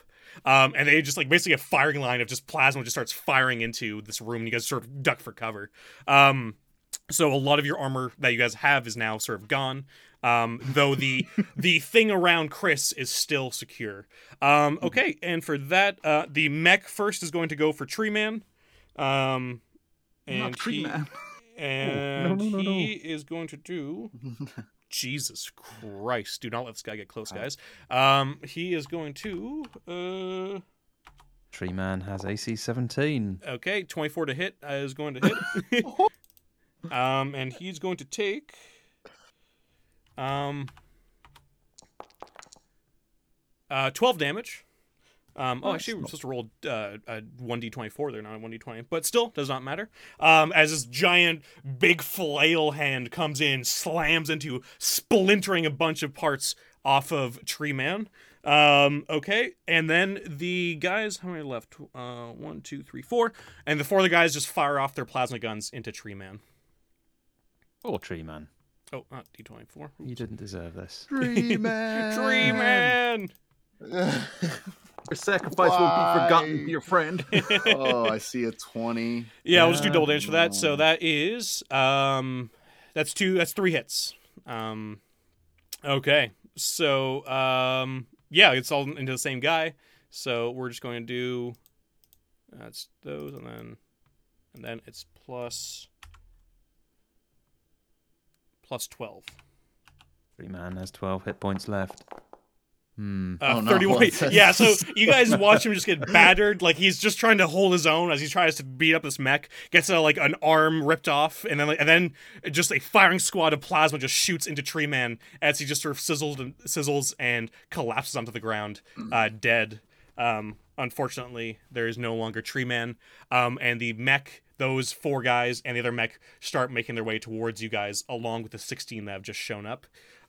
Okay, back to top of the order. You guys, both the control rooms destroyed. Sparks are going off. A fire has started. It is chaos in this room. What do you want to do, John? Yeah, Cedric is going to start blasting. Okay, sounds good. Um, And I'm just gonna so assume you guys are gonna go for hurt ones first and try and kill them as quickly as possible. Is my assumption, Yeah. unless you guys say otherwise. Yeah, that's Okay. fair. And then with his D14.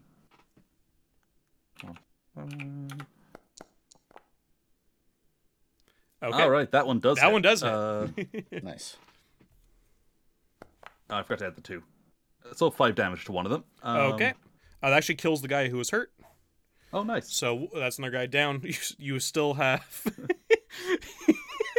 So I got a bunch more to go. You still have actually 20 because there's one guy and then the 3. Yeah, so you have 20 guys with plasma rifles and 2 mechs. Well, well, even if she rolls a 4 on her D4D die, Marge isn't gonna hit anybody.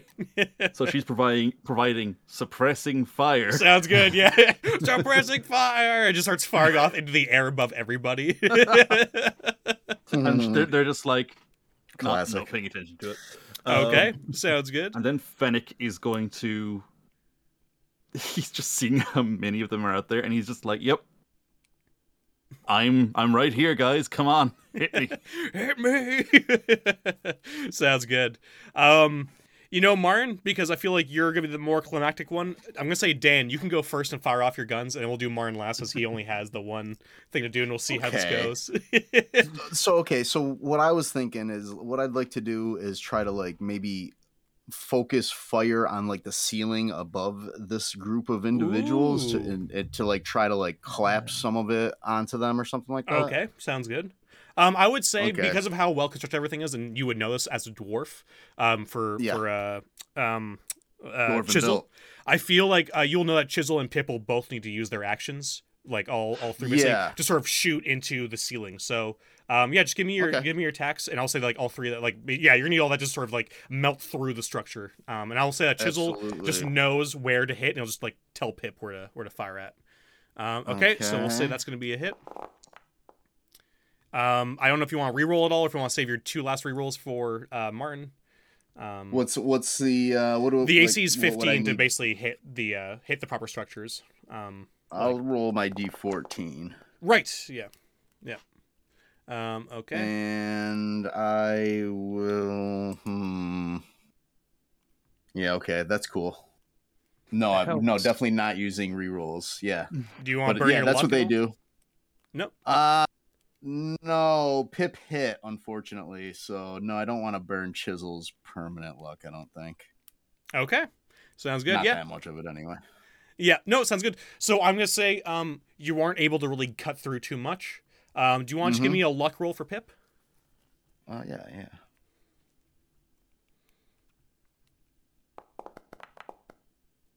Okay. Yeah, unfortunately, you're not able to really cut through this really well-made construction, and you just sort of fire above, and just sort of rubble comes down. But you have weakened the ceiling above them, in case if there is another round, if you guys don't pass this, that is. Yep, heard that. Yeah. Okay, Martin. There's all these Well- all these plasma guns reloading and about to fire off. You are just so close to the crescendo of this magic Yeah. power just coming off of you. So just before Chris does her final bit of ritual, Jedediah is going to look over at Pip and go, "Oh, you need to finish a job, you do." And he's going to aim at the same bit of ceiling with his plasma Okay, there we rifle. go. Yeah, come on. Classic. Oh, classic Jedediah. Oh, hell yeah. All right. Nice. And also, because we're able to get the shots from Chisel, do you want to give me a luck check as well for... we're going to see how much... Yeah, that's the damage. Perfect. Nice. Luck check is... You just need to... Yeah, you can just... I think you can Yeah, just well, click on your luck I for... might as well just click it. Save yeah. myself some... Okay, Nice. there you go. Nice. Yeah, so you are able to like probably a little too smugly for Pip even, Jed, as you're like, "Oh, you guys just missed the sweet spot," and you just fire the plasma into a few seams. And you still, because it's not enough power, you weren't able to get a huge chunk, but a big slab just does kind of melt away and come down and crush 2 guys as it just sort of basically just big stone just comes down, very like Looney Tunes level, as you just see them just sort of splatter like an anvil being dropped. And And they're Pip turns around and says, "I weakened the spot for you." Right, yeah, it was all you, wasn't it? I can tell. That's where I was shooting at. Give yourselves both fleeing luck. I love you. I love you. It's fucking Legolas Gimli dynamic. You two. I love that they man. only realized it a couple of adventures in that they were Yeah. both Yeah, I know. playing I thieves. wish. Yeah. Yeah. Well, But you're I'm doing what so I'm happy doing. that you guys did. Yeah. And I love that you guys both failed that lock along with everybody else in the You mean everyone except for Mystic Mars? Yeah.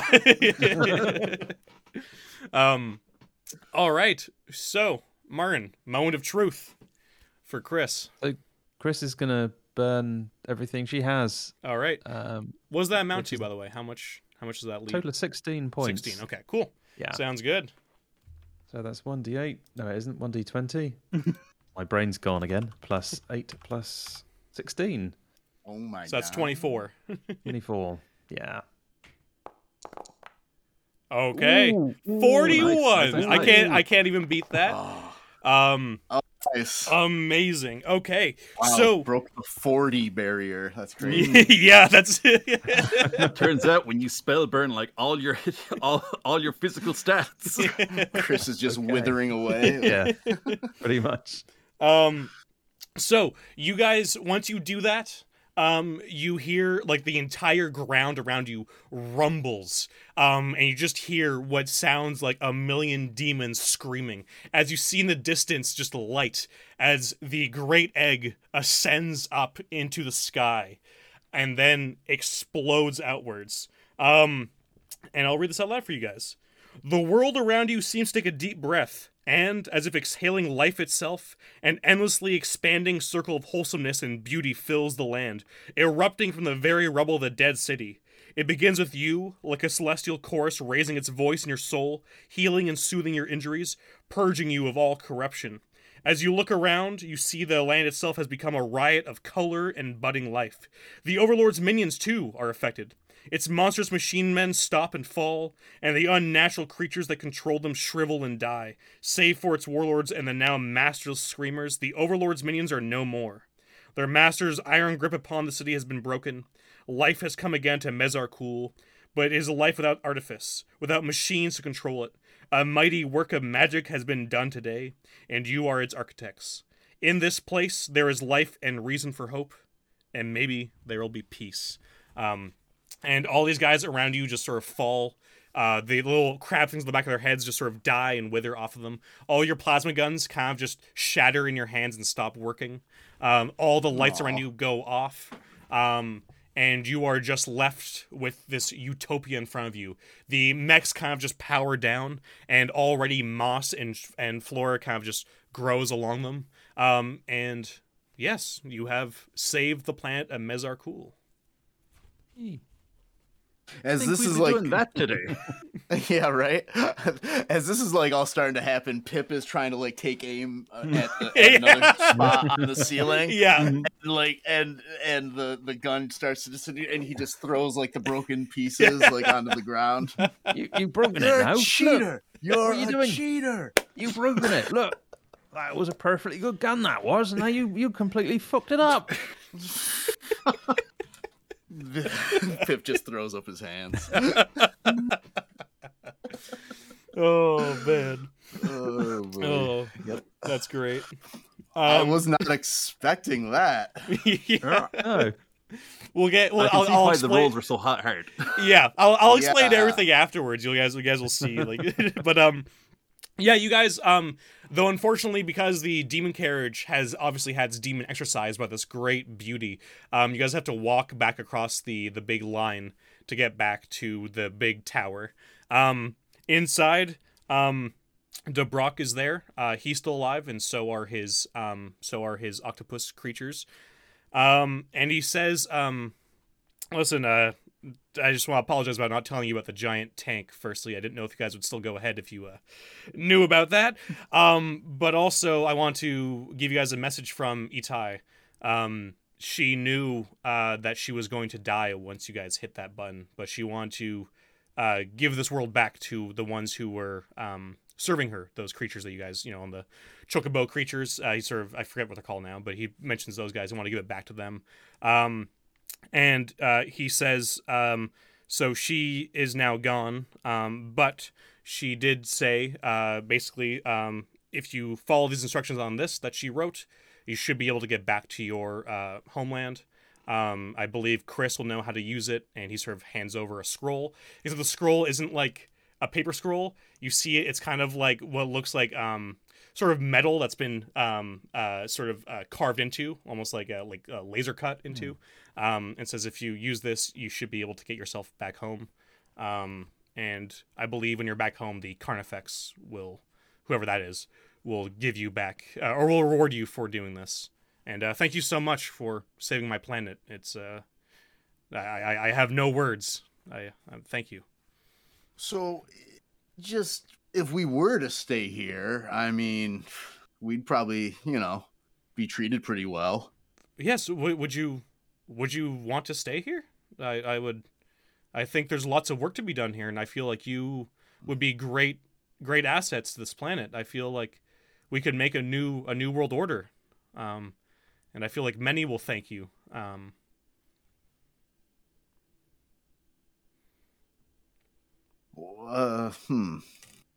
Pip's kind of thinking it over. I was like, people would probably treat us like kings here.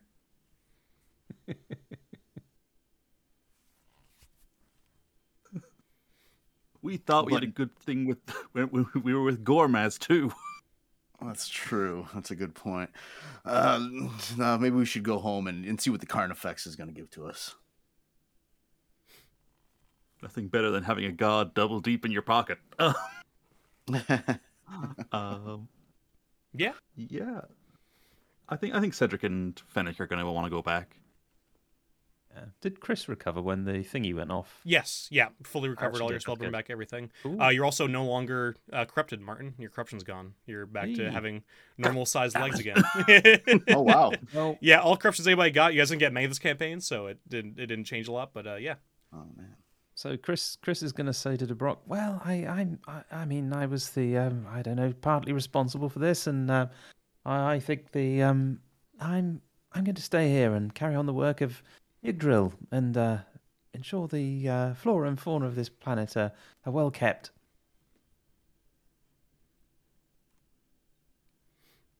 You're staying? Oh, I believe that was the gist. Did I fucking stutter? She has delusions of grandeur. She loves the idea that she might be some sort of revered being on this new planet of hers. If anyone fucks with her, she'll send forth her army of beetles. Absolutely. Chris becomes the new Overlord. But yeah, so Chris is staying and everybody else is leaving? Yeah, I think so. I think so, yeah. All right. That's great. Yeah, so Chris, you're able to cast a spell just to send your friends home. And you're able to stay here in DeBrock. So you cast that spell, you get them all in the circle, and it sort of lights up. You guys say your goodbyes to each other, and then you send them back to their planet, and you're here. And DeBrock sort of talks to you about what you guys are going to do next, and you guys have sort of grand plans to bring this world back to life, basically. And we'll see how that goes. You guys get brought back to your world. You are brought back to the beautiful city of Fifth Gormaz. And yeah, I should say, what would you guys do next? Like, what do you think? Because I don't really have anything. That's just the end of the campaign. Is there any gift in general that you think the Carnifex would give you that you would want really badly? Is there anything that you feel like we can sort of do a little bit of an outro here with you guys? Sure. Cedric just wants one thing, and that is a much better crossbow. Okay, sounds good. That's easy for him to get. A very nice one. I mean, just like because he rolled such low damage the whole time. Yeah. Yeah, Chisel requests his own stone mine. And if she grants that, he kind of recruits some dwarves, and he starts trying to recreate some of the artistry that he saw in Mesopool. That's cool. I like that a lot. Yeah. And Pip asks for like he says, I want something that makes me invisible or really quiet. You know, anything like that? Yeah, no, absolutely. He's And, able. What would you say you're given to achieve that? Yeah, she gives him like a set of like slippers that allow him to like creep around silently, and like a cloak that makes him kind of like blend into the background if he's not moving around too much. And he uses this to go on and become a world renowned assassin. I love it. That's great. Um, anything else from you, John, or is that's everything you got? Fennec is going to actually quit. He's packing it in. He's had enough. Yeah. He's seen things. Yeah, he doesn't care for it, so he's retiring and he's setting up a tavern. I love it. Yeah. Nice. You guys got loads of cash from the last adventures. Like he could absolutely Right, just do that. exactly. Like, yeah. But so his request of the goddess is that he wants the finest beer recipe. So if she gives him the location for it, that's one last adventure. And Cedric owes him, so he has to go along too. Marge is gonna stick around for a while, but then she's gonna fuck off and have her own adventures. Yeah. Because, Cedric wants to go and fight the greatest necromancer in the land. And she's like, yeah. I'm going to go and raid a tomb. I love it. Thank you for the opportunity. I appreciate the experience. But I'm good. Yeah. I love it. I no longer wish to seek out the most powerful undead. That's which is great. what Cedric does for the rest of his life. Perfect. And yeah, and that's basically the end as you guys sort of go your separate ways, following your own goals. And I mean, well, one of you guys is very separate from everybody else on a totally different planet. And yeah, I guess that's where we'll end it here as you guys go through your day, sort of walk off in the sunset, but all different directions. I feel like Fennec goes back and forth, not really sure which way he means to go. So he just stays in Fifth Core, man. Yeah, he just goes back. It's the easiest. Thought he was going to go to a small town. No. That's too far, and he's too tired. Awesome. Well, thank you so much, guys. This was really fun. I just want to say, thank you, Alex, and Martin and Jack and John. This has been just a ton of fun. Yeah, it's been insane. And just like everybody who wanted to watch us be crazy. Yes, it's awesome. Yes, thank you so much, guys. Yeah, I mean, I will say the first episode hit over 1,000 views, which I'm like, damn, that's really good. And wow. You guys, for anybody who doesn't know, is in the chat. Awesome. You can also get this in podcast form. You can find that podcast link on my YouTube and Discord and other stuff. So you guys, if you want to look for it, you can easily find it, or just search it in your wherever Spotify, that sort of thing. But no, thank you so much, guys. Alex, you have been an amazing group. Found us through someone found us through the podcast, where else could they find you? Oh yeah, you guys can find me also here on Twitch. I don't know. It felt obligatory. I don't know why. Yeah, I know, right? You forgot to mention the merch as well. What about the store? Oh the yeah, t-shirts and the mugs and the caps. All that. I've Smash invested that like button. I haven't made a cent yet from YouTube, but I've invested $30,000 into merchandise. Please buy. I am in serious trouble. Please, I'm in severe debt. This ship is sinking fast. Yes. Please invest in Burger Coin. I really, really need it to work. You mean wasabi dollars? Yeah, wasabi bike. But yeah, no, this has been such a fun time. And also for anybody who's interested, in 2 weeks' time, we are going to be doing a Worlds Without Number 2 shot run by Jack. It's going to be a bit of a session 0 and session 1.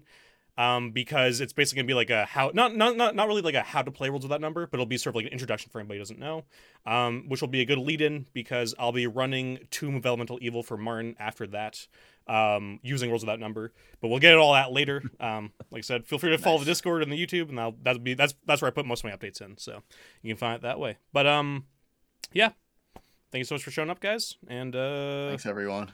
thank you guys. You have been an amazing group, and I'm very excited for our future games. Hell yeah. There may be Crypt the Devil Lich on the horizon, folks, or other things. We have so many different things to possibly play, so who knows? We might stray from DCC to something else or whatever the group decides they want to do. Or it might be the last time we ever see each other, because you never know. Aww. After this, Alex blocks us all. Yeah. Media, You guys should know I don't talk to any of these guys outside of these streams. I have a he firm... sends us our scripts, and yeah, that's kind of... yeah. Our scripts. That's it. All right, goodbye, everybody. Nice. Have a good one.